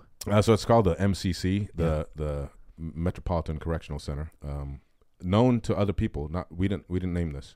Known to other people as the Mexican Country Club. Are you serious? Yeah, and it's not actually a racial by any means. It's just known by that because of the concentration of Mexicans that are held there. Yeah. Primarily because that's a center, because it's in San Diego, that's a lot of where they get the individuals who are crossing the border and bring them to. And the reason why they call it a country club, this goes into a whole nother foray of our, man, I don't even know how to classify it, our judicial system. We'll just leave it at that. Yeah. But these guys are picked up down there for crossing illegally, whether it's just trying to get across illegally or get drugs across or smuggle other people across, whatever the case may be. I think it was like 13, 14, maybe somewhere between 13 to 15 floors in this place. And about 80% of everyone there was of Mexican descent. Yeah.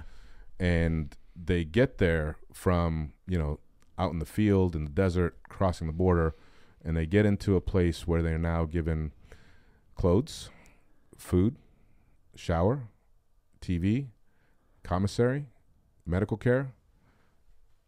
They don't want to leave. That's why it's called the country club. There you go. So but this is what happens. They get there, they get released back. Okay, they commit the same infraction again. Yeah. Just so they could get back in there. So how long are these guys staying in this country club? So they stay there until they actually have their court date, like could be months. Yeah. And then we get in there, and we're getting to our arraignment, I believe, for that day, and we hear guys in there banging on the chairs or the benches. We want lunch. I'm like, what are these guys saying? And we asked one of the other guys, like, they want lunch, and it's like they're demanding lunch. Demanding? Yeah. Are you kidding me? You're cuffed up, chain, leg cuffs, handcuffs, all that stuff that you see in Con Air, practically. And it's like these guys are demanding stuff. Like, okay, yeah. And so they, the officers come by and like, you'll get it in like 20 minutes. And they're like, going. They're like, it's like a game. They were roaring and laughing and wow. They're ridiculous. And so when they picked you up at the house, did they put you in cuffs behind your back? Yeah. They did? Yeah. Did they turn around? Yeah, I needed 2 sets. They're like, You could put your arms behind your back? You'd need the same thing. Yeah, forget it. Yeah. Can we do it in the front? Yeah, please? That's literally my arm, my wrist or my palm started to turn blue. Yeah, blue, red, black and blue.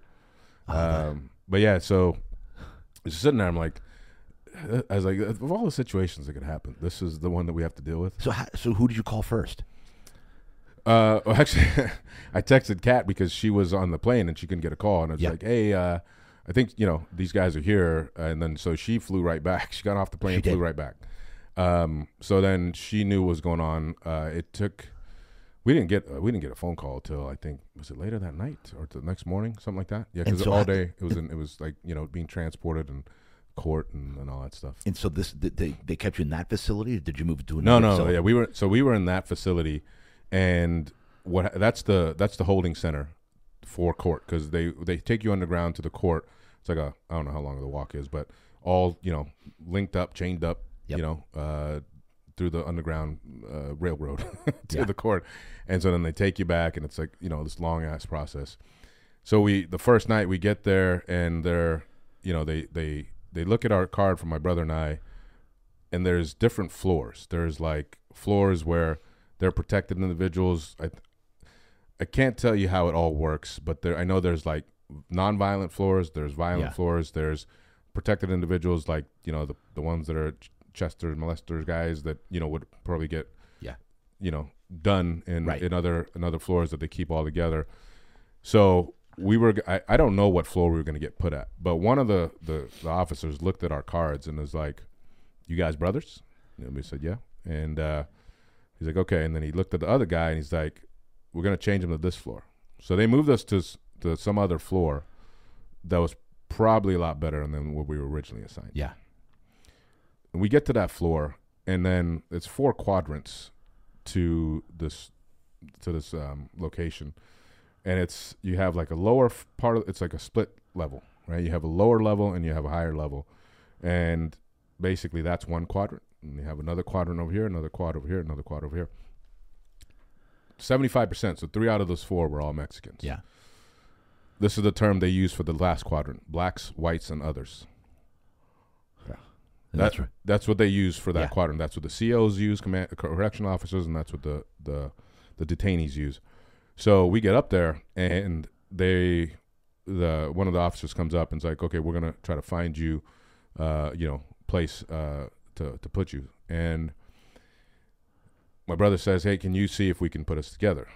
And this guy was I think it was like he was only there for a couple more days. As Officer Keys was his name. Still remember him. Really nice black guy. And he's like, "Yeah, I'll see what I could do." And he comes back. He's like, "Hey, the only thing that we have is in the blacks, whites, and others." And it was funny because one of the guys, who was a Mexican guy, being a detainee, came up to us and was like, "Hey, man, you should wanna come with us, because you never know when you're gonna need our help down the road." So he's like trying to talk all serious and tough, like we were in danger of this stuff of nature. And we're just sitting there like, okay, well, wherever they put us, we're gonna go. Yeah. We're not siding with anybody as far as that goes. Yeah. So he comes back and he's like, "Hey, I'm gonna put you there." And we look over, and it's actually on the upper level where all the white guys are. And so one of the white guys looked like a skinhead. Yeah. And this was like probably, I don't know, 50 yards, maybe 60 yards away as far as where we were at from the entrance to that quad. And he just kind of looks up like that and does a head nod. And so we do a head nod. We go up there, and, once again, we're darker color. Yeah. You could assume whatever we are. Right. But as we get older, it probably don't look completely Mexican as far as that goes. So, we started, we went up there, and there were some guys that probably looked a little tough, Yeah. but we're not small guys either. Yeah. Right. So I think that, and we're older.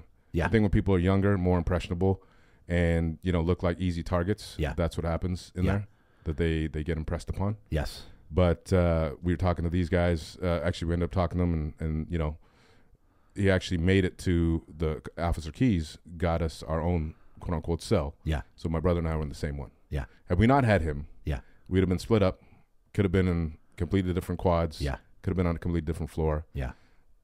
I mean, I just don't see that not being God's hand guiding everything, to be honest. Yeah. Like there's nothing through this that does not speak to me that says this was not still guided by God. Okay? Yeah. So we spend 16 days in that place. Because that's intimidating. That's a little scary. Well, the thing was, I don't know how to tell you, man.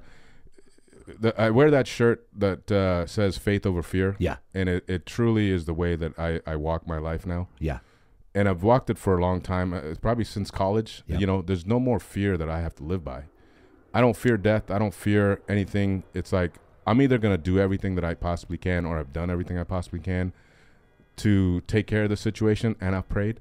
Yeah. So there's no more fear. And so when I'm in there, granted, it is somewhat intimidating, but then at the end of the day, you just kind of recollect yourself. And it's like, all right, I got no problems. This will all be resolved. Because once again, I didn't have an inherent discord going on inside of me. I didn't have chaos. I was settled. I knew why we did it. I knew how we did it. I knew what we did concurrently to make sure it was all legit.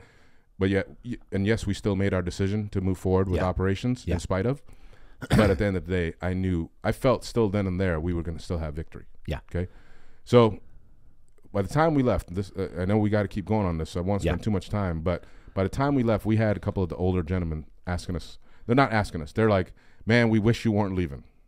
And my brother and I were laughing. This is the facility. This is in the facility. People that you were there with. Yeah. Not guards or. No.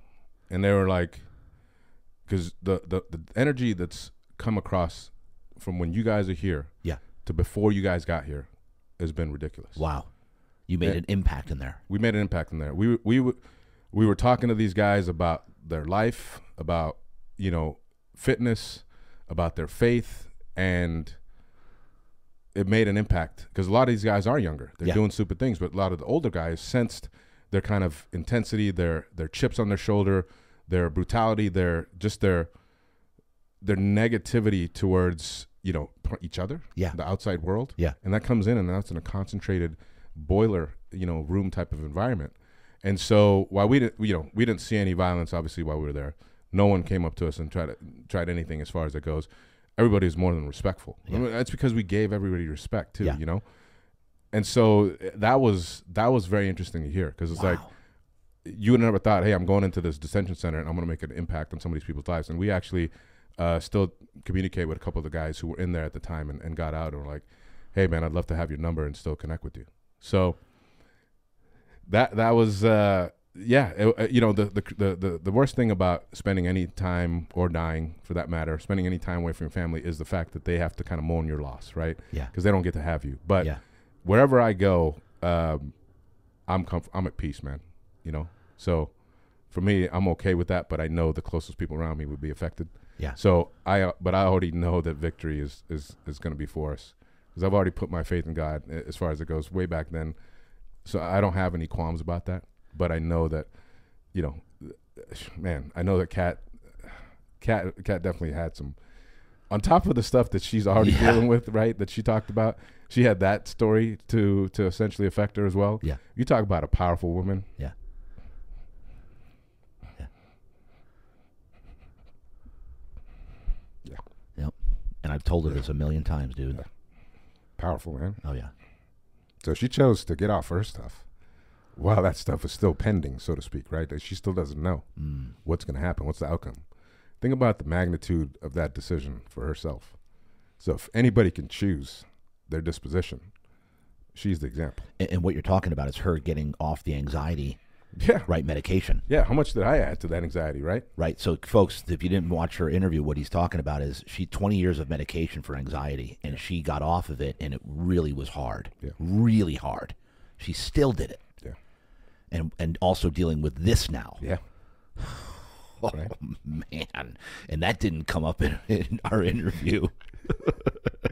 She wanted, you know. She wanted to? No, I mean, yeah, of course she, you know, it's something that obviously she's had to share with just a couple of really close girlfriends, you know, because she needed some outlet. Of course. But not too many people in my circle know it. And you're at the top of the list as the only person that I haven't really told, other than, you know, maybe one or two other people that know. So. Well, so Jason texted me last week, and we went to Emerge, and Emerge, I would say, had quite an impact on you, would you say? Yeah, it was a powerful experience as far as that goes. I think in this day and age, to know people that are working on themselves actively, to see that, because we don't know where everybody's, you know, we see a polished figure to a certain extent, and it's like, what have you really done? We're hearing about it, but we don't really know it. That's where you actually see the work going on. Yeah. You know, when you hear about a championship team, do you know how much practice they put in? You really don't. You just see them kind of produce. So that's practice, man. Going to service, it's practice. Praying is basically practice. Yep. You know, sound like Iverson now. Yeah. Talking about practice, Practice. man. You got to practice. Yeah. You know, You do. Wow. So give it to me one more time. So the older guys said, man, we don't want you to leave. How long were you in there? You said 15, 16 days? 16 days. 16 days. So on the day, you're like, all right, guys, we're out. Yeah. There were some guys who were upset. Yeah. Like, oh, man. Yeah. Well, they love just chopping it up, having you guys around. They did. I mean, we were playing spades, you know, card game with the guys, multiple. I mean, rounds. I mean, you got nothing else to do. Yeah. You know, you're playing spades. You're talking to them. You just, you know, you're hearing their stories, and you're just trying to help them understand and put things in perspective. Of, you don't have to look at it with such a negative lens. Like, there's positivity to have in this situation and coming out of the situation, but you got to grab hold of it, man. You can't consider yourself a victim, you know? So we had a lot of really good heartfelt conversations with guys that probably had a lot of, you know, pent up frustration, pent up anger, and who wanted to change their life. But, you know, something I've heard is you can't want for someone else what they don't want for themselves. Right. And so no matter how much we actually spoke to these gentlemen, it's still up to them to choose to make that. But sometimes if you never get spoken to, you never think that you actually have that choice, right? So it is something that's a personal, you know, kind of responsibility. I think if you are in a position to give somebody some good, solid advice, especially if it's being solicited from you, and they were asking us, right, you know, this stuff. So I don't typically give anyone unsolicited advice, but if they ask me, then I will definitely lend my ear to listen, and then give them, you know, my perspective or observation. Which I love that because it took me many, many years to come to that term right there. Because I would give out unsolicited advice a lot, Yeah. and I realized that nobody wants to hear it. Yeah. They have to actually want to hear the information. They have to actually, to ask you the information. So that's huge that you said that. Even in that facility, in a detention facility, Yeah. Unsolicited, they wanted the information. So Right. talk about a learning experience and a growth experience going through that, man. Yeah. So since then, what's happened now? That's 3 years ago. What's Yeah, been it's going 3 on? years ago. So, we didn't. We were looking at in the last 3 years. Did you have to go to trial, like to go to possibly go to jail further? Yeah. So I can't. There's so much. There's only so much I can give you in terms of details. But Yeah. realistically, the way the federal system is for Schedule 1 drug is they have mandatory minimums in terms of your sentencing per count. And so let me put it to you this way. The way the federal government works is they try to strong arm you into making a deal. These are just the facts. 97% of federal cases do not go to trial. Correct. They go to pleas. And out of that 3%, there's actually a significant amount that actually do win out on that trial. But that being said, what they originally say to you is this is the worst that we're going to come down on you with if you don't make a plea. You're facing 20 years to life. That's what they tell you. That's what they told us. Yeah. Right? So depending on whatever in our case, what our infraction was in other people's terms of their crimes, that's what they're saying. So, you could be like, oh, I'm staring down the barrel of 20 years to life and be completely scared, or realize that, well, that's your law. And I'm praying to a higher power that trumps all of your laws. So our thing was, we know that cannabis was in the running to be potentially rescheduled, descheduled, decriminalized, or legalized. We just don't know when. So our goal was, I shouldn't say our goal. Our hope and our prayer was that essentially it's going to happen within the time frame of whenever we have to go to trial, do whatever it is strategy-wise that we have to do.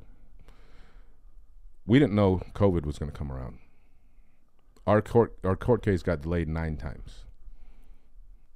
So, Wow. for that to happen, once again, whose power are we dealing with here? Sure as heck not man's power, right? Wow. So now it's at the point where one of the senators, is Schumer, I think it is going to release his act that he feels is going to be approved by the House and approved by the Senate, right? First week of April, I believe.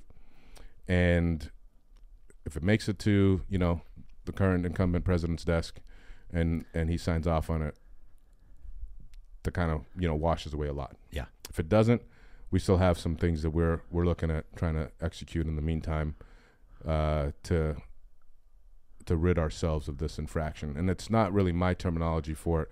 It is our attorney's terminology for it. Like I said, it is a licensing infraction. Yeah. And if it was with the state, it would be, his words, not mine, not even a misdemeanor, right? But because of the federal inconsistency, and we'll leave it at that, it is what it is. So, yeah, it's still kind of pending as of right now. And As of right now, it's pending. Yeah. So at any time, you can still go to litigation over this. it would be a trial, right? Trial or a plea. Or right. a plea. Yeah. And so would you say, and listen, I already know the answer because, your faith is that this is going to be fine. Yeah. But what are they? So they're at this point, they're saying that you're facing. If we go to trial and not 20 take plus. a plea, yeah, exactly. That's right? what they're still saying. Because they essentially, that's how the system works, processing wise. Is Yeah. the more handshake deals that they can do, attorney to attorney, Yep. prosecutor to defense attorney, they can turn more cases around in a short amount of time. Exactly. And there's money to be made on that level. Of for that. course. So fines, restitution, all of that stuff, man. It is a very. I know recently of a couple of attorneys that have left the actual state's attorneys and federal attorneys' offices because they didn't like how much power and misuse of power that the federal government uses to actually manipulate these cases into what they are or where they go.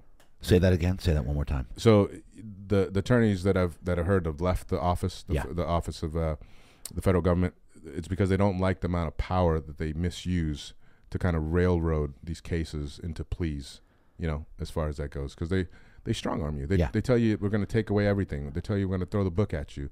I mean, they try everything as a scare tactic to derail you from going to trial. Right. If you fully have a belief that you can win, you'd rather roll that dice. Like, don't roll the dice is what they're telling you. Right? Correct. Make that plea. Yeah. Take 3 years, take 4 years, whatever. It's better than 25 or whatever it is. Yeah. So, you know, that's currently still up in there, man. What a sick system it is, isn't it? Yeah. And it's, you know, it's unfortunate unless you're in it, or unless you have to deal with it, you don't realize how bad it is. Yeah. Because you only hear the horror stories. Correct. But my vision through faith, repetition, and expectancy, and actually expectancy was one of the things that Rex Crane talked about last Sunday. Yeah. Was you step into whatever it is before it happens in your mind, in your belief. Man, I stepped into victory for this so long ago. It's not even funny. Yeah. You know, it's just that I still sleep. Look, we talked about this earlier, right? Yeah. Sleeping in less than 30 seconds. Yeah. Maybe I'm tooting my horn, or maybe I'm not, but I don't know how many people would have been able to still feel like I can live my life with this hanging over their head. Not many. And once again, praise be to God, glory to God on that, because I learned and I was blessed with that ability to be like, I choose how I want to feel. I choose my disposition. I'm doing everything I can for this, but I've prayed now for the victory that I know you're going to give us. I'm going to fall asleep at night. Yeah. I'm going to start a new business. I'm going to continue to help people, right? And so then whatever happens, come what may, it's all good. Well, listen, that business, as you've said, Cannabinoids, it's all positive. Yeah. There's literally nothing negative about it. Yeah. Nothing. Yeah, I mean, the lethal dose, it's funny. There's an LD50, which is called the lethal dose 50 marker. You could die off of Tylenol before you could die off of cannabis. 100%. Yeah. I mean, there's literally nothing bad about it. Yeah. No matter what the media tries to shove down our throats or whatever. Mm-hmm. Nothing. Right. It's only positive. It only actually naturally heals the body in some way, shape, or form. Yeah. And the research that has been done on it has from the early 30s to the 70s to now is only continuing that positive narrative versus negating anything. There's nothing that's come up in the contrary. Nothing. And there's still so much lack of funds, directed towards its research. So you really have to then, once again, common sense question. If all the research has showed, even as small as it is, that it is positive, why is it still illegal at a federal level? Why has there been so much effort for it to get to 37 states and not all states? Why is there still a divide between red and blue, conservatives and liberals in terms of this? Like there should be no political hostage situation with something this valuable to the American people, but it is, right? So common sense question is, and answer is, it should not. And if you want some regulations around it, sure. I don't know which is the responsible party to allow that, but nonetheless, I mean, man, it's unbelievable. And do me a favor. So I'm going to have you sum this up one more time, and then you and I are going to land this plane. Yeah. Sum up what cannabinoids, how it operates with the body. You said we have systems. Yeah, so we actually have an endocannabinoid system. Endo meaning within. Yep. Cannabinoids are actually the valuable acids and molecules that provide benefits to your body. Got it. We have cannabinoid 1 and cannabinoid 2 receptors that affect our CNS or central nervous system. That's what actually helps it be, once again, like an anti-inflammatory, an analgesic, an antipsychotic, all the different kind of quote-unquote anti or crossovers that will help your body. That's how it works, right? Because we naturally receive that. We don't have receptors for alcohol. Right. We don't. So it's like that's not even in the same playing field. It's not even the same ballpark as cannabis. So let's continue the research. I mean, you don't derive anti-epileptic medication from alcohol. We got it from the cannabis plant because we found out CBD has that value. So there's so much more to be found out about. And the acids like THCA or CBDA or CBGA or CBGN, the acids are even that much more potent. In order to get those acids, the extraction process has to be even that much better. The distillation process has to be that much better. So the growing cultivation process has to be that much better. So all of those verticals need more funding so you can determine how you can make this in mass amounts so that's not overly price prohibitive, because we knew through the manufacturing time that we were in how much the pricing of certain stuff fluctuated with its availability and its demand. And so it's just immense, man. The amount of benefits that are yet to be pulled out of that, ridiculous. I can't wait till it's actually fully legalized and people are able to get their hands on it to actually research and extract the best, content that it has to offer. I use CBD drops on a regular basis. I love them. I can feel relaxation immediately. Yeah. My mom uses the CBD cream for her joints, like nightly. Okay. On her knees. Yeah. Like there's times where she can barely walk. Her knees are hurting so bad. Right. And I got her CBD cream, and she rubs it in. She says it's absolutely unbelievable. Yeah. The pain goes away, and she can actually sleep. Yeah. So this is real stuff. It is, man. And we're giving it out to, like, some of her friends are now putting it on. No. And at first when I was like, no, that's drugs. I'm like, Mom, relax. Yeah. It's CBD. We're good. Yeah. And now it's a regular thing. Right. And that's just CBD. That's just CBD. That's just CBD. It's not even it's currently illegal to put THC with CBD and sell that, but it's like, don't even get me started. Yeah. It's annoying. Yeah. Isn't it annoying? It is, man. It is. And it's frustrating. And alcohol's in every other commercial. And drugs with 55 side effects for an entire minute. One of which being you can die. Yeah, right. And that's okay. Right. That's completely 100% acceptable. They've made it okay to subscribe to that type of model over the years of programming and honestly brainwashing. Yeah.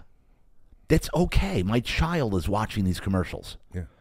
Think about if they made a hysteria around pharmaceuticals versus the hysteria they've put around cannabis, right? Oh, it's reefer madness. Oh, it's going to make the darkies want to sleep with white women. Yeah. I mean, can you imagine that when there was no social media or that history is incredible. Just word of mouth. Yeah, just word of mouth passing that along. So you have nowhere else to justify that, right? You can't get any counter information to that when the government's pushing that narrative, or people in the government, let's just not call it the entity, but let's say people in the government are pushing that narrative. How do you, as a person with no ability to find a contrary viewpoint to that or substantiate that it does work, where do you go for a contrary belief? Yeah. You don't. You just say, okay, well, I guess the people in power are telling me this, and that's correct. Nowadays, the reason why it's getting so much more steam is because you can actually do your own research. You can go down a rabbit hole and see, oh, this was the history of it. Makes complete sense to why we're at where we're at now. Yeah. Doesn't make sense to why it's still banned or feels federally illegal. But wow, this is a shame. This is an actual, tragedy as far as what it's not being able to be used for. So, yeah, significant. Okay, so here's what I'm going to do. And I decided this recently. I'm going to finish with a couple of questions here. Okay? And one of them was, I think it was Rex Crane where we keep bringing up Rex Crane. Yeah, he's awesome. Oh, dude, yeah. I Faith love healer. Rex. Yeah. I hope you listen to this someday. I love you. You're the man. All right, faith healer. Yeah. I think he was the one who said something like, rather than asking yourself, or maybe was it at the conference, rather than say, hey, what would you go back and tell your 20-year-old self? Remember somebody said, or was it the bishop? It was the bishop. Bishop said, what would you tell your 50-year-old? Like whatever is. Yeah. So I'm going to lay that on you. What would you tell your 50-year-old self, your 41? Right. Wow. That was profound. It was interesting. Tell your 50-year-old self. The message that's stuck with me since high school, since we touched upon this, was, when you take on something, don't do it, don't half-step it, right? Right. And saw me get cut the first time I tried out for football when I half-stepped going into everything. So commitment is huge. And we heard this a lot during the course of the Emerge, was the just show up. Yeah. But what are you going to show up and do? Right? I mean, are you just going to show up and stand there on the sideline, or are you going to actually participate? So I love some of the things. That's the other part about team that your kids will get is being contributing to, is you'll hear some of those mantras or those axioms or those credos, like commit to excellence. If you're going to do something, don't just show up. Show up and show up to actually earn the victory. Yeah. So my 50-year-old self, well, I don't know if this sounds as powerful, but it's just continue to commit to excellence, right? I tell my 50-year-old self, just look back at what that's actually given you from the time you decided in high school to commit to excellence and where that's gotten you now. Yeah. Don't ever waver from that. And that's not necessarily meaning that you need to be the best and compared to other people. Right. that just means your best self. Correct. Your best version. Yeah. Of yourself. I committed to excellence in terms of the best version for me when I went through my divorce, and I stumbled upon Kat. Yeah. Or she stumbled upon me, really, because she had the medical boot on. You know that story. That's right. Yeah. So that once again, if I hadn't had the commitment to myself that I'm going to be happy, that her energy and my energy would have never lined up. Wow. And because you know her, she's bubbly, she's exciting, she's charming. Yeah. I mean, amazing to be around. My energy wasn't on that vibration. We would have not connected. We would have, may have said hello, this, that, and other, but not to where hey, we're going to get married in 2 weeks. No. Like if you had done the normal thing that normal people do, get caught up in your pity party, playing the victim card. Right. Correct me if I'm wrong. Yeah. You wouldn't have connected with her. No. You know what I'm saying? Right. Listen up, folks. If you're still listening and watching, we're 2 hours in. We're over 2 hours in. Are we serious? Yeah. My videographers are looking at me. Gotcha. I know when we're getting close, they start looking at me like with the look. Yeah. They got to look. Yeah, don't worry. Just make sure we have good cameras, bro. Right. I don't want to be losing the volume or the audio on this. Anyway, so what was I saying? The Kat. Yeah, so, if I hadn't chosen. Yeah, because most people, and again, most people in their lives are feeling sorry for themselves. They're pulling the victim card. Right. And that right there, what you just said, bro, and now look where your life is now because you're with Kat. You supported her on her faith journey. Now you're locked in with Awaken. You and I are sitting here. You're wearing your legendary gear from Emerge. Look where this is going next. Yeah. Think about it, dude. Oh, yeah, man. This is crazy. Yeah. All right, so here's my last question. And I'm going to start doing this on my guest. Because I feel privileged now to be with the first. You are. This question. Yeah, All this is great. Unless it's a crazy This question. is great. This is power. Watch how powerful. Rex, look, watch how powerful. This is good. If you guys haven't watched Red Crane, he says that all. Yeah. He says that all. Watch how powerful. I love it. Yeah. All right, so I'm huge on why. Because people say, JD, how are you motivated all the time? How are you always fired up, passionate? I said, well, my why is huge. Like why I do what I do every day carries me through. Right. Number one, of course, family, but number two, I'm not going to get into mine. So I want to push into you a little bit here. So along the way through this stuff, going through what you've went through right there, especially what you're going through right now, all the success you've had, starting another business where it's taking you 1 to 2 years to even try to become profitable, because that's a normal business, by the way. Yeah. It takes 2 to 3 years. Well, we opened in the heart of COVID, too. Yeah, right in the heart of COVID. What is your why? Like, what every day drives you to do what you do, to eat perfectly, to drink water, BCAAs, have a great diet, work out, take care of yourself, and be the best version of you every day, be successful, help others?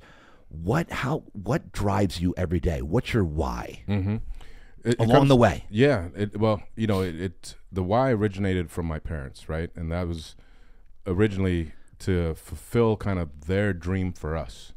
So they instilled that upon us. And it was take pride in your work, right? Be aware. I mean, there's so many nuggets that they instilled in us as far as that goes. And so my brother and I are blessed to have that upbringing, amazing upbringing. And that's our emotionally charged connection, if you will, to this world and to other people, is if somebody's going to rely on us, we can't let them down. I mean, it gets me choked up every once in a while when I talk about my parents, because of they did everything possible to put themselves in a scary situation. Yeah. And just for my brother and I, it's unfathomable, right? If you never do it, to just think that's something that, oh, me as a parent can do that for my kids. So that's the origination of the why. The continuation of it is you set a standard for yourself that you want to live up to. And it's, for me, having, I guess, a part of it is a product of circumstance, right? Not having the things that other kids had. Even in high school, like, we had kids driving up in brand new Lexuses and Mercedes and stuff like that, right? We had a beat up old car that my dad passed down to us that we could drive. And for us, it was a win, but it was like, man, I came from very little in terms of what I received. Granted, I received a lot more in terms of a non-physical or materialistic sense. But because of that, I was like, I want to earn and I want to get as much as possible from this life that I didn't feel like I got when I was a kid. And then it continued on to, man, I can really help people change their lives when I got into personal training. And I saw the reward that was intrinsic, that these people actually, through me, are making a difference in their emotional and physical, or the physical and then their emotional well-being. That continued to drive me forward. So it's definitely the milestones along the way that I look back at and be like, wow, like I've gotten nothing but pure internal intrinsic reward from helping others. And in order to be able to help others and have that alignment that says, I'm doing everything that if you're asking me what to do, I'm telling you, I can't. It's like what Bishop said. Yeah. If you're watching one of those old Japanese movies and they're making and then the audio comes in after, it's like there's a disconnect there. I'm not going to be living my life like an old Japanese movie where I'm saying one thing and doing another, because that sound and that visual is not going to connect. Yeah. So what keeps me going now is, if you're going to ask me how to get to be successful, I better be doing exactly what I'm telling you. As far as getting to success is, I should be doing the same exact thing. And that's the reason why I do what I do now. So you're basically constant pursuit of excellence. In yourself Commit to and excellence. everything. Absolutely. Commit to man. excellence in Commit to everything you do. excellence in everything that I do. That's and as you said it earlier, which is the right way to say it, is commit to excellence at your own level of excellence. Right. Correct. There it is, ladies and gentlemen. Jason Godino. Real deal talk. Dude, Real deal it was. Dude, I can't believe it's been over 2 hours. I want to keep going here. I love this. We can run it back at a later date. There's more important people to come up here than me, man. Come on. Yeah. This was so good, though, man. But I want to dig further. But anyway, ladies and gentlemen, that's a wrap. This was legendary. Legendary. Right on. Radio voices. That's a wrap, baby. That's a wrap.